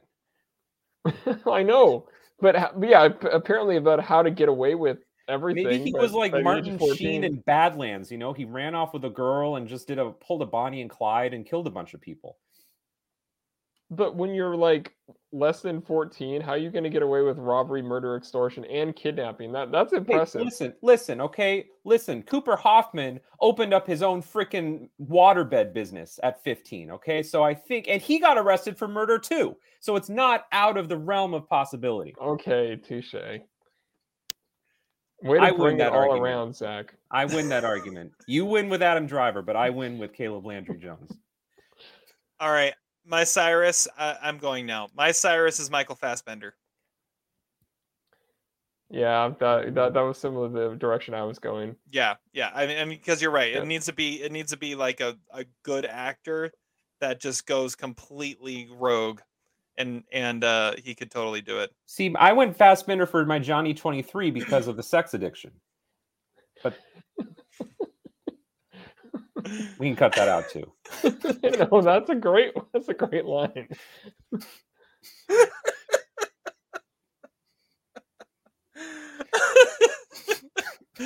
Okay. Character. It's not like you said Army Hammer or something. All right, next we have U.S. Marshal Agent Vince Larkin, played by apparently someone who had a role written for him by this writer before in John Cusack. Todd. What? After. It was after, yeah, but still. All right, Todd, who's your Larkin? So, I mean, again, there's a good version and a bad version. The bad version is the version that has Michael B. Jordan in this role. And the good version is the one that has Miles Teller, because that basically is John Cusack in a lot of ways. Yeah, I'm going to go next because I also had Miles Teller. It's thrice approved, Miles Teller. Yeah. Can't you see Michael B. Jordan being terrible? Like, this would be a terrible Michael B. Jordan role in that movie, with him in that role. Yeah, I can see that. We really can't. This is Miles Teller's role. Miles Teller. It was like born to play this kind of role. He was born to play. Like, if there was a movie made about John Cusack, it would star Miles Teller. Agreed. Yeah, I mean, it's almost like it almost wasn't worth casting because it was too obvious. Yeah. Maybe I'll go with Benny Safdie. There. Okay. Moving on to DEA agent Duncan Malloy, played by Cole Meany. Way easy, but okay. We're going to be price approved on this too. We'll see. Todd, who do you have? Well, it needs to be a very angry Irish actor, and so I went with Aidan Gillen. Who's that? Because this is the kind of thing. Littlefinger from Game of Thrones. Oh, okay. I don't know who that is. You don't. You know who Aidan Gillen is, though. He's. What else is he in? He's in. He's the manager in Bohemian Rhapsody.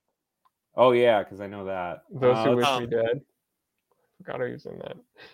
I don't think I really know this guy. You've seen Game of Thrones, right? He's Carcetti. Yeah, Carcetti in The Wire. 200 characters in it. Yeah, he's the one that owns the brothel. Okay, you're the one person that doesn't watch The Wire. I forgot about that.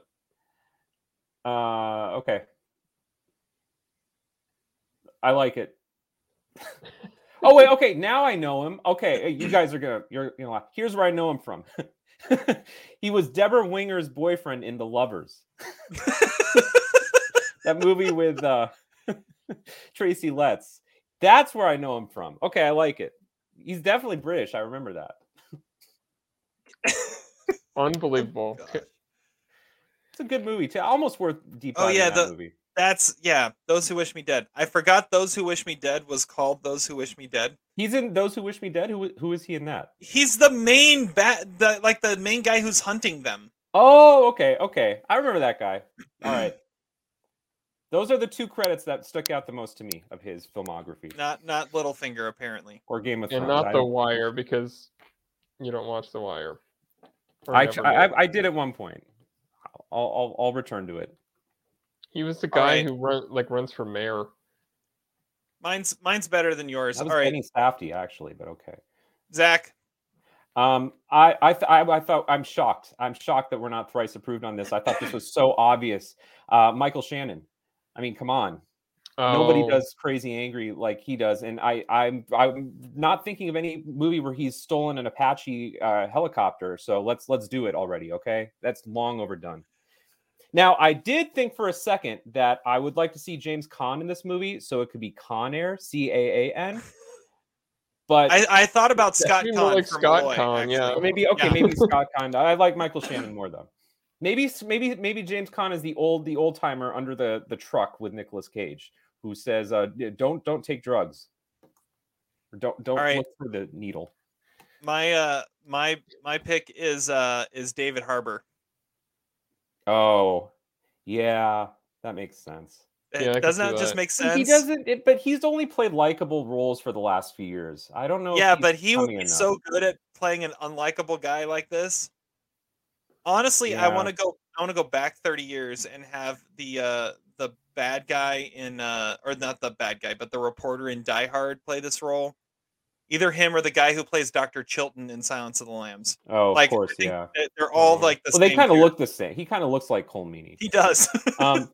I almost think David, no offense, Terry, I think that David Harbour almost more belongs in Todd's bad recasting. Oh. I could see it going in that direction. It could be that would be the same movie that would star Liam Hemsworth and Michael B. Jordan that'll come out in February. See, but that's one I could see it go either way. Like he could easily be in the good version or the horrible version, depending on who's around him. I'm just not sure that that's the role that he'd be playing. He would definitely be in this movie. He'd probably be playing the Wild Thing. Yeah, I was gonna say the pilot from Swamp Thing. Sideways. Swamp Thing, yeah. MC Yeah. Gainey. That's not bad either. We have a lot of MC Gainey stuff to get to, so we got to move on. Yeah, we got to keep going. All right, Garland Green, played by Steve Buscemi. Todd. I had two written down. Both are in the batshit crazy version, and those are Macaulay Culkin and Tobey Maguire. Both of which would be just disturbing as hell. They have the really slender physique and just like the creepiness of just looking at them. I think Macaulay Culkin probably is the better casting, but he would never be cast. So Tobey Maguire would be the one that would get the role. Those are good. Zach? Yeah, Macaulay Culkin's perfect. I went with grown-up Sid from Toy Story because he likes tea parties and ripping the heads off dolls or women. But he's a garbage man. Like that's like borderline already like a parole like a job that you would have, right? All right, mine. If you want the creepiest possible, you go with Bill Skarsgård. Like it. He even looks like Buscemi. But Buscemi isn't creepy necessarily. He's creepy in the fact that he is so like plain looking, but he's got these big eyes. I think Macaulay Culkin's perfect. I think Todd is. This has been Todd's best recasting showing. This is bravo. This is like this is like the Jacksonville Jaguars today. His recasting has been on. The beauty of Buscemi is that he's kind of funny looking. You know, we see that every time, and so he's hard to recast. Is it safe to say that Bill Skarsgård might be the new Buscemi? I always said I wrote that Sean Hannity was the next Buscemi when I wrote that. Oh yeah. Dog. But I mean, he Not just doesn't get take. those big roles. But every role in the '90s, every like villainous role, kind of went to Steve Buscemi. Okay. Last, for some reason, Todd said we are recasting Trisha Poe, the wife of Cameron, played by Monica Potter. Todd, who do you got? Well, I thought Monica Potter was really good in this movie, even though it's brief. I don't know where she went after this, but I wrote down Lily James, and I don't think there's really another answer. There is another answer, and his name is John Krasinski. Oh, because I went with Blunt. Yeah. Right. Now, we can forget the fact that John Krasinski also was in the military in a few movies too, but maybe she was protecting him. Apparently, Monica Potter was only in 13 movies. I thought when I was watching this movie, I thought she was the mother in AI, but She was not. Her Apparently most she notable was movie other than this was Saw, I guess, or Patch Adams. Patch Adams, Along Came a Spider, Last House on the Left. She was a regular in the Parenthood TV show. Well, now we're talking. Oh, Anyways. the one with what's his face from 6 Feet Under? Yeah, Peter Krause. Okay, that makes sense. So my thought when I thought about Trisha in this movie, like her main role is, when you look at her, she looks like the physical iteration of a Barbie, and that's kind of the point. Like she's like the trophy wife, the like perfect like Barbie wife. So as I was thinking about who would be recast as her, I went with Bianca, the sex doll from Lars and the Real Girl, because she actually is a real life size Barbie. Wow. See, Terry, where I thought you were going with this was where did I think you were going with this? I have no idea. Remember. Oh, yeah, because her name is Trish. I thought you were gonna go Reba McEntire. I mean, I could have done that, but because she's a woman named Trish, on the coast. Aw, Trish. In what? Oh, you're Barb talking and about that stupid movie? Okay. Yeah. By the way, Barb and Star were totally on Uncle Mike's scenic tours, right? I mean, they had to go. Bob. Oh yeah, look at that! Bob. Oh, it's Con Air over there. Oh, or are they shooting us down? Oh yeah, there's Cyrus the Virus. I'd ask who Nicolas Cage would play, but he already did. Well, I don't have to watch it. I lived it. Highest war performance, Zach. Obviously, Nicolas Cage. No one could do this. This is, I mean, I think we really struggled outside Adam Driver of coming up with a realistic Cameron Poe. This is clearly at the pinnacle of Cage before the decline, but it's so obvious that he's just enamored in this role, and it's perfect and unique, even if you can't really understand what he says. And there's just a little bit of Cameron Poe in his character in Pig, just a little bit. The darkness, the sweat, the hair, the culinary skills, it's all there. Yeah, no one else could pull off bad acting trailer trash quite like Nicolas Cage. My highest word, it's John Malkovich as Cyrus. I mean, he's one of those guys that whenever he plays the role, he's all you can picture in the role because he's so unique in who he is. Not to mention, he had all of the best lines.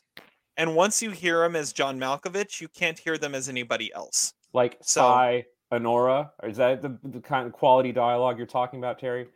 No, like the thing about how he described Johnny 23. Like that's a good one.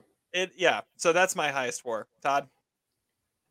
So the first one I actually wrote down was Ving Rhames, because this is the role that he owned in the 90s. He played this role all the time. I don't know if it's the same role as Mission Impossible, and he's still playing it.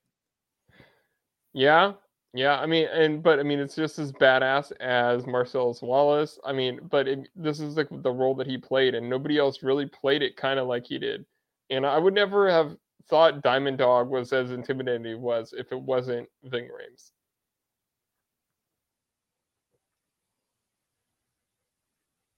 I like it. Yeah. All right. Worst performance, Zach. I'm going to go with Dave Chappelle, because he just doesn't belong in this movie. Like the wisecracking, the wisecrack addict. We may combine those. He doesn't feel right. He feels like he's out of a Disney Pixar movie or something. The delivery doesn't work. And are we really supposed to believe that he swallowed a condom with the flammable material in it? And then we could also say the lowest war performance is the dummy too, but it just doesn't pay off. Him running along the plane, it's just it's not good. It's a distraction. I don't know. I mean, this is like Chris Rock in The Longest Yard or something like that. Like, you need that one guy who's in there that's a stand-up that just is a fast talker. Like, would this role be played today by Kevin Hart? I think he's probably too old, but I mean, you're in the right. He's ballpark. Too big of a deal too. Like, nobody knew who Dave Chappelle was at this point. Yeah, this was more early early Chappelle. I don't know. Yeah, I don't know who the equivalent stand-up is at this time. If this movie was made 15 years ago, it would have been Kevin Hart. All right, my pick for worst performance was Brendan Kelly as Conrad. Because as soon as he gets on the plane, he's kind of this big, like everyone's like he's this big deal, but he really does nothing. Yet he's this big deal, and he's the bald guy with the goatee. Oh, he's the guy. He's the guy that gets on. He's like, "We took the plane. Hey, everybody, we took the plane." Yeah, exactly. That's the guy. That's the guy. And when his most notable thing acting in this movie isn't that the guy from The Rock? That's you know it's a bad performance because he does nothing. He's one of the soldiers.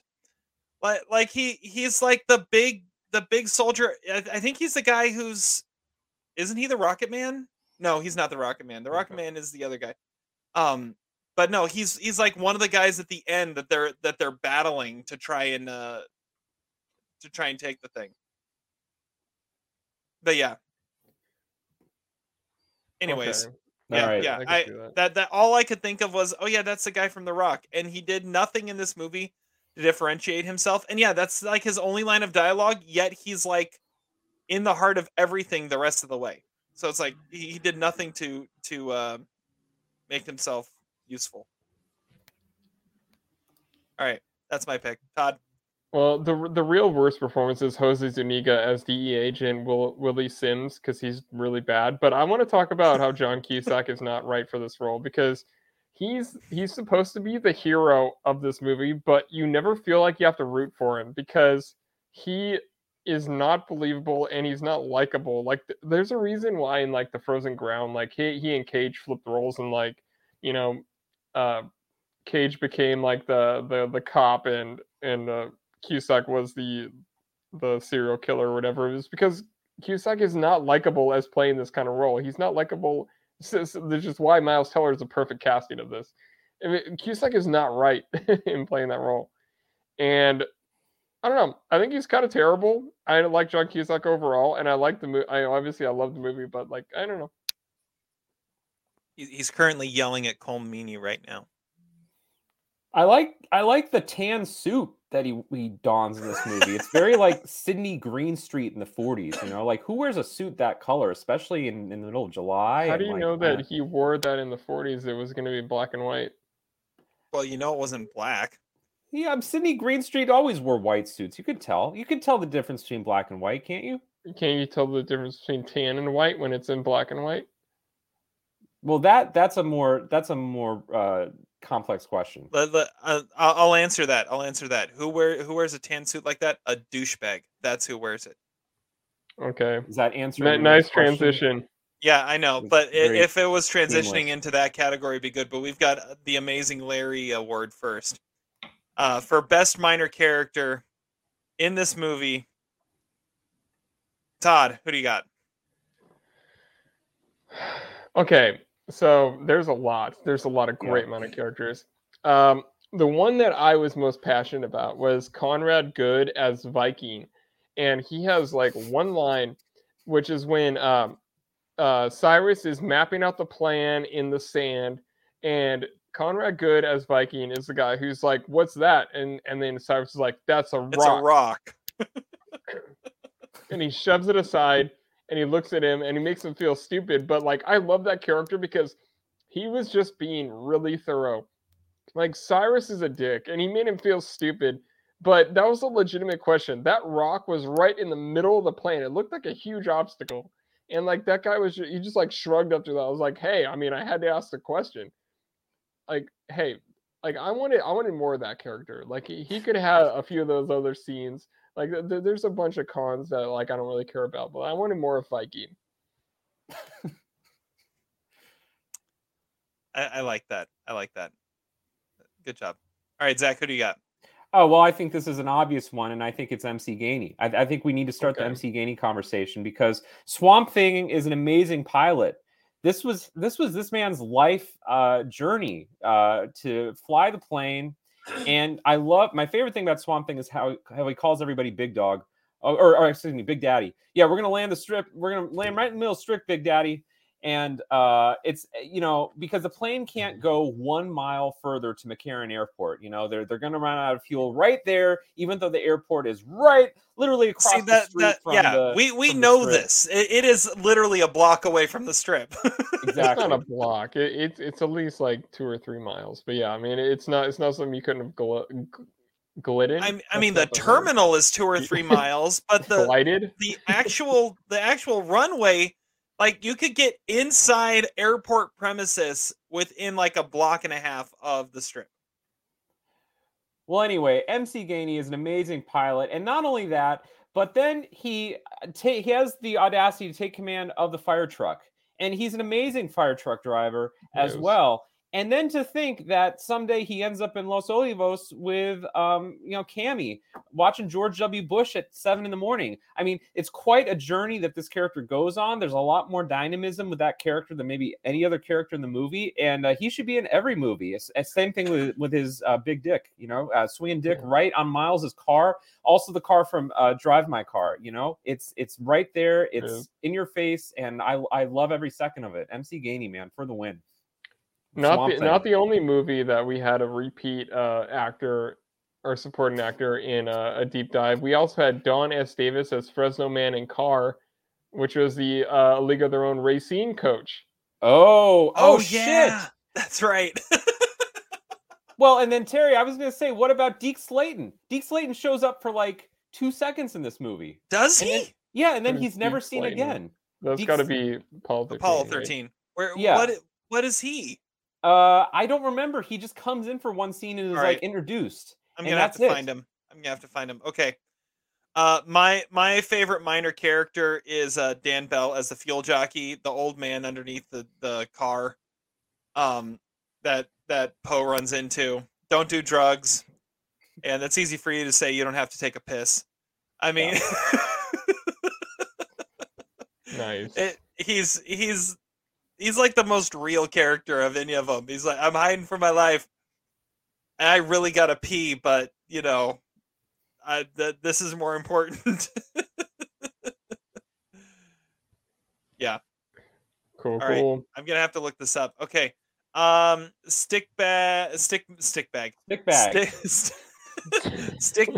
Spider Stickman, and Billy Bats Douchebag. We're going to Zach first. All right. Well, we're gonna do the Johnny 23 jokes aside, but I think let's see. Not a lot of great stickman options in this movie. Okay. This has to be put out there. There is a character in this movie that is billed as Stickman. Yeah, that's true. Yes, Randy I saw that as Stickman. I mean, that's got to be the agreed upon choice. We can't choose that one. Who is that?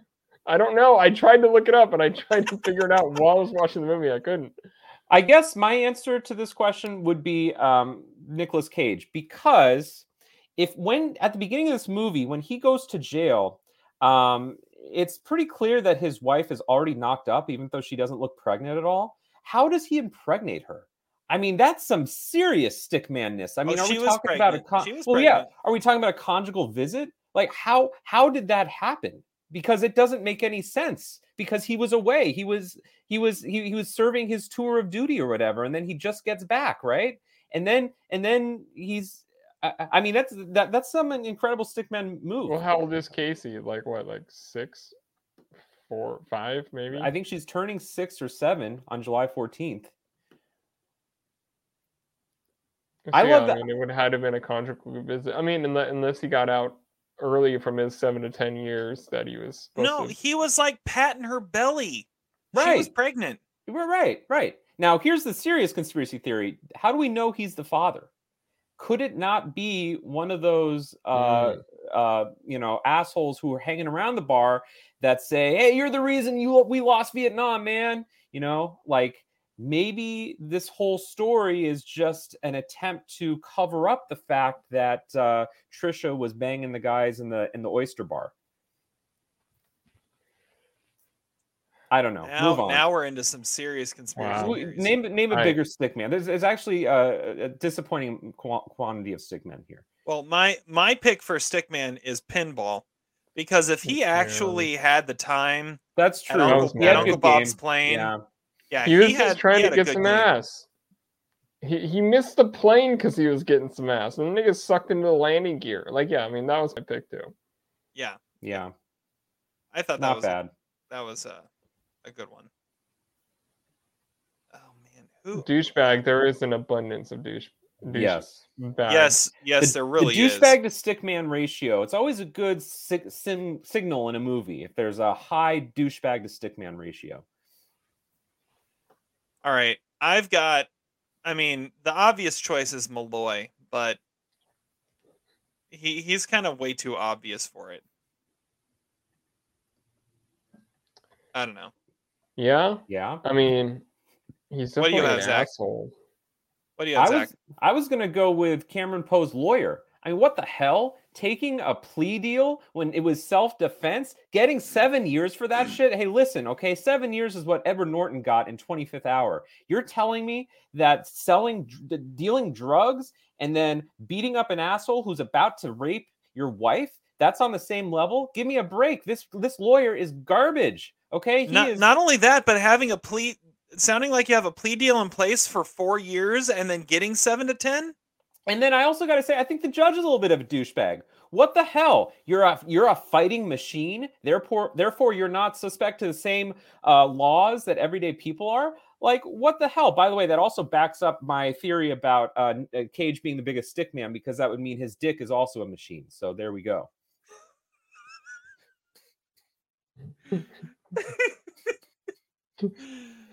All right, Todd. Well, there's a few. I mean, I was gonna say Scotty Dalton, which is the young boy that picks on Casey and calls her names and has black teeth, because obviously that sounds like a douchebag, but he probably is only like 5 years old. But the one wait, what is this?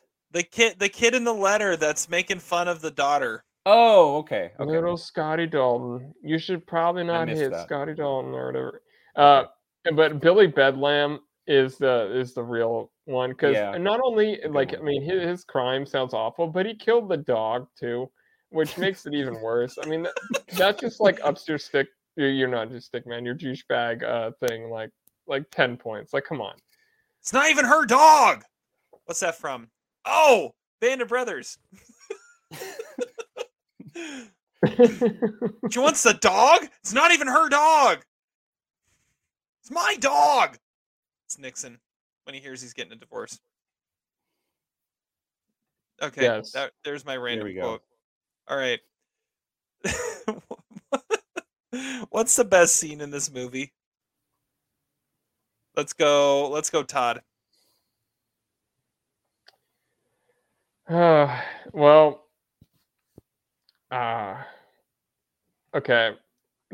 I mean, my favorite scene probably is when they're introducing all the felons, because it's almost like this like narration thing where they're just like talking about like the rap sheet of these guys, and it's kind of awesome because you get to know everything about all those characters that you need to know going into this thing, and it describes them in such a sort of nonchalant but also pretty awesome way.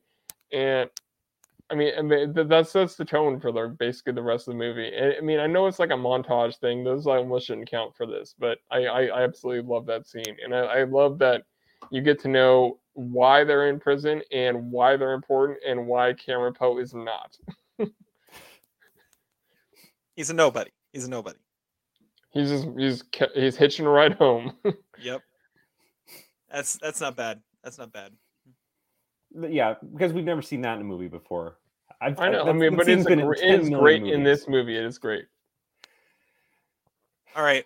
My favorite scene is the couple times we see Steve Buscemi's character just sitting there talking to Cameron Poe and Michael T. Williamson's character, where you start to realize he might be the only sane one on the plane.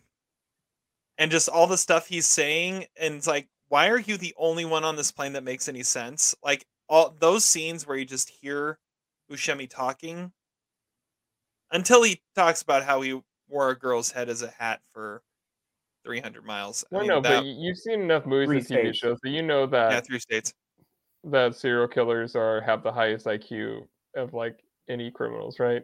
Like true. That. I mean, true, but that's how that works. Yeah. Anyways, I always thought that was such a fascinating part, and then like the creepiest scene is him with the little girl, and the fact that and that he walks away from it and everything's good. That's a really cool and some weirdly intense scene too.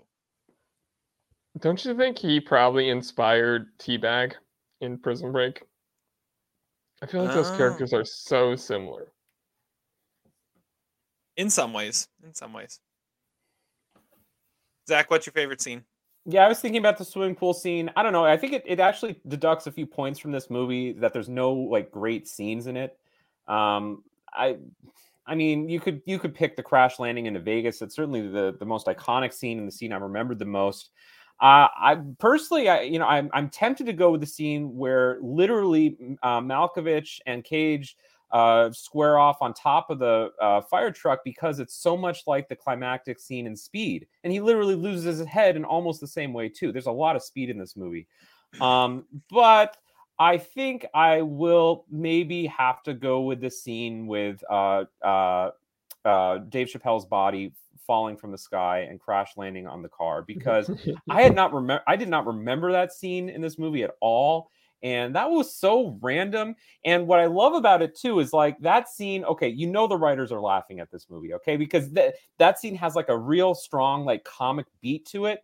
It's also the one scene without a guitar lick. It's just played totally straight up, and I love it. And I love the idea that somehow they could decipher the message on his dead body that somehow fell through the air 30,000 feet. So. Yeah, he fell out of the sky. I don't think he's an astronaut. I don't think that's actually how it works, but Loki. Why are you calling me? Loki. Your name's written all over him. Pretty sure astronauts don't fall through like the Earth like atmosphere all the way down. Yeah. Okay. Doesn't John McClane do something really similar in Die Hard? Doesn't he write on a body or something like that? I can't remember. I feel like this movie has a lot of Die Hard DNA. Now I have a gun. Ho ho ho. It's more like Die Hard 2. Well, no, he sends the body down with a written on it. Now I have a gun. Ho ho ho. Yeah, see, but the funny thing is the about movie this feels like more like Die Hard 2. This is why this movie could not have been remade today. See, here's what would happen in Todd's bad recasting is that they would turn it into like a Guardians of the Galaxy, totally self-aware movie. And this movie was made before self-awareness. So like there would be, total fan service with like nods to John McClane, which there are not in this movie, at least not intentional. And so I love the not winking at the camera. That's honestly what makes this movie work so well. The makers of Spider-Man No Way Home should have watched this movie for better inspiration. Well, this is something where it was back in the day where all you had to say was action movie Nicolas Cage, and everyone went and watched. Mm-hmm. And now that's not enough anymore. You can't just sell a movie off of who's in it. And so the self-aware and the self-referential is what makes it work. Yeah, in fact, that was going to be my MVP for this movie, was the lack of self-awareness. But I have a few other picks too. Okay. All right. If there were a sequel, I didn't have an answer for this I one. had one. But, all right, Zach. So my sequel was that Con Air becomes cons, white collar cons. So you got like Jeff Bezos and Bernie Madoff and Elon Musk. Jeffrey Bezos. And Jeffrey Bezos. Right, I don't really know. I don't know where it goes from there, but these guys are not very, very white collar cons. But get the real. And then maybe Michael Moore is the John Cusack character or something. But that's something I'd watch. I was thinking you could make this an easy action movie. You put him on a boat, or you put him on a train or another plane. Like, this is easy. You could easily make a sequel to this, right? Con Air 2, Cruise Control. I love it. Yeah. Actually, can you imagine this on a boat? Wouldn't that be awesome? Or a submarine? Come on, this is perfect. I think this movie did have a sequel. Boat. We're on a boat. This movie had a sequel, and it was called Suicide Squad. I think this movie, the whole basis for this movie is Suicide Squad. Now that's pretty good. Yeah. Although this is better. But, it's a generational thing. All right. Todd, do you have a sequel? I mean, I was just saying, just put it in a different setting. Yeah. Perfect. Okay. Let's see here. What's next? Flaws, outdated, conspiracy theories. I've got a great conspiracy theory. My conspiracy theory is the only reason Michael T. Williamson is in this movie is so that he could be shot and lying in the arms of some trailer trash from Alabama and survive this time. Yeah, but see, that's what I mean. This movie is not ironic when it does that. I know. A 2021 movie would do, bullshit MCU shit, and it would turn it into fan service. But this movie's genuine. There's no irony in that. And it's the third movie in a 6-year period starring Nicolas Cage where the climactic scene takes place on the Vegas Strip. Yeah. And it's not used as an homage. There's not even like a random Elvis impersonator that pops across the screen and walks away like that. That's like but no, that's my thing. That's my conspiracy theory. That's the only reason Bubba's in this movie is so Bubba can live after laying in the arms of his best friend, the guy from Alabama, after he was shot. Well, you were shot. Yeah. That was a better Southern accent, by the way. I was going to say, this one thing that kind of surprised me rewatching this movie is it's really not a love story between Cage and Monica Potter. It's a love story between Cage and Bubba. Because, listen, I mean, he sacrifices. He actually puts his wife and daughter, as secondary. He goes back to the plane. That's what that whole scene is about. John Cusack saying, why would he not get off the plane? Has he been institutionalized so long that he doesn't want to go back to free society? No, it's because he loves Baby-O or Bubba, whatever you want to call him. And I do have to say, one of my conspiracy theories is that Baby-O definitely got diabetes from eating those ho-hos, the orange ho-hos, because eating a lot of those and the Cool Ranch Doritos, not good for blood sugar levels, let me tell you. I gotta find Bubba. I miss Michael T. Williams. Great actor. I mean, what was the last significant thing he did? Was Fences? Yeah, that's what I was thinking. Is he alive? I think so. Sure. I don't think he died. I don't remember. Yeah, he's still alive. Where do you say you miss him? I mean, I haven't seen him in anything in like 20 years. Fences. I don't remember him in Fences, but I'd have to go back and watch it. He's the crazy brother. Okay.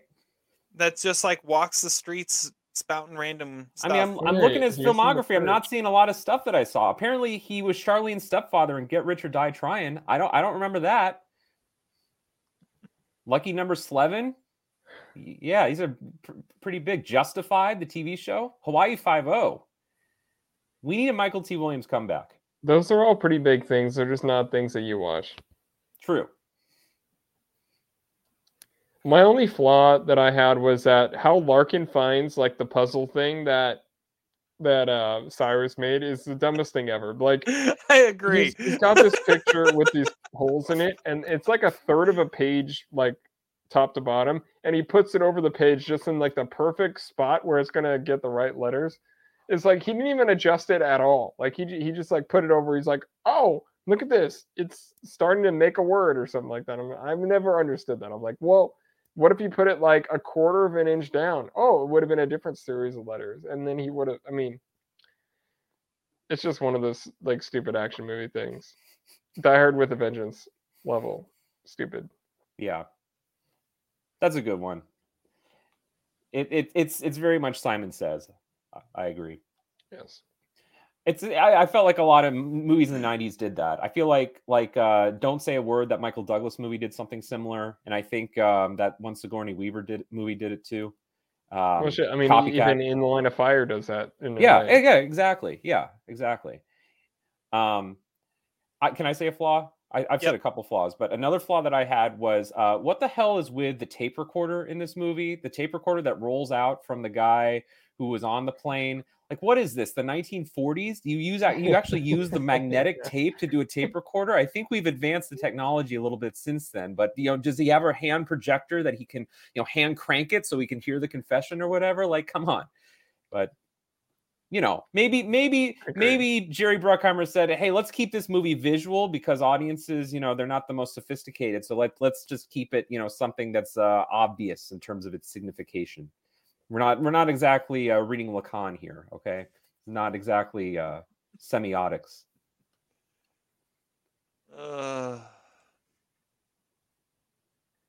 right. Are we ready to move on? Yes. MVP and wrap this thing up? Yes. All right, I'll go first. My LVP is Sandino because he messes the whole thing up. If it wasn't for him, like screwing the pooch, this whole thing would have gone pretty flawlessly. But yeah, he's definitely the LVP. And the MVP is Swamp Thing. Mm-hmm. Because, I mean, great call. He crash landed that thing on the Vegas Strip. And, I mean, he's a fine pilot, but when was the last time he was in a simulator? And the answer is a long time ago because he's been in prison. And yeah, he does an awesome job like throughout the entire movie. So Swamp Thing's my MVP. Were you egging him on, Terry, by saying, "Come on, rookie, park that thing"? Come on, rookie, park that thing. Yeah, got to crash land. Yeah. If he doesn't land this, we don't have a mission. Very true. All right, Todd, what do you got? My LVP was basically like the whole planning of how they're going to do the Con Air thing, because like why were they stopping in Carson City? Why Carson City? And why were they stopping? Like, I mean, couldn't they just get another flight? Like, I mean, I don't understand why they had to like use this flight to drop these people off. It makes no sense, and it really was just like awful on the part of all law enforcement. And my MVP is Leanne Rimes and Diane Warren, because that song to me is a great movie climax song, because I get emotional every time I hear that song. It is a great use of that song. That scene is super emotional. I love that song, and I don't understand, like, the LVP could be the Razzies for nominating that for worst original song, but it is a fantastic song and a great moment in the movie. Yeah, that song pulled a Glenn Close. It got nominated for a Razzie and an Oscar. And that is a rare feat. Yeah, I know, and I don't understand it. How is that a Razzie worthy song? I mean, it's a good song, but it doesn't fit. It is a romance with like this huge action presence in the background. Yeah. Yeah, I can see that too. All right, Zach. All right, my LVP of this movie, I have two things written down. I have diabetes, because that's the whole reason that Cage stays on the plane. And without that, then Vegas probably stays intact. And then I was also going to put geography, because this movie clearly doesn't understand geography. I feel like the plane just circles like a 50-mile like radius or something. Like it just keeps going around in a circle, like the bus at the airport and Speed at the end. I'm not sure where this plane is going. It makes no sense. MVP of this movie, I wrote down bunnies and guitar licks. This movie has some awesome guitar licks, but written by the composer of the Speed soundtrack, Mark Mancina. By the way, the opening logo to this movie almost pulls a Speed, because it pops up on screen and then you zoom into it. I like that a lot. But yeah, the guitar licks. I feel like we need Jack Black and School of Rock to sing that out. And it also felt very Top Gun as well. But yeah, it's a drinking game. Every guitar lick in this movie, and you're guaranteed to have a good time. That was a Bruckheimer staple. Okay. Moving on. Let's wrap this up. Quote of the day time. Let's see here. Let's go Zach first. Quote of the day. All right, my quote of the day comes from Nicolas Cage in this wonderful movie we just talked about. And I can't remember exactly when he says this, but it's a great line that I wrote down. He says, "It's not exactly Mai Tais and Yahtzee out here, but let's do it." It's the way I feel every time we get on this podcast. Sounded like a surfer dude. And I like it. Well, yeah, my wife says that my Nicolas Cage impression is the same as my Keanu Reeves impression. So yeah, that's what it sounded like. All right, Todd, what do you got? Well, the quote I always quote from this movie is, "Gotta bag 'em and gag 'em. Rough crew, got spitters and shitters." I don't know why I quote that, but I do. And it's just Malkovich. Malkovich. All right. My quote is from a man who was born and raised in Alabama, and watched his best friend, played by Michael T. Williamson, get shot. I'm talking about Forrest Gump. And this, I think, describes not only Con Air, but I think it describes Licorice Pizza too. And the quote is, "Wherever I was going, I was running." Perfect. Yes. That's all I could think of as I was watching Licorice Pizza. I saved it for the end. All right. With that, we're going to draw this podcast to a close. Thank you guys so much for listening. We'll be back at you next week with our top 10 movies of 2021. So stay tuned for that. Until then, have fun watching movies, and we'll catch you on the flip side. Despite your crass behavior, I'm glad we were able to do this together.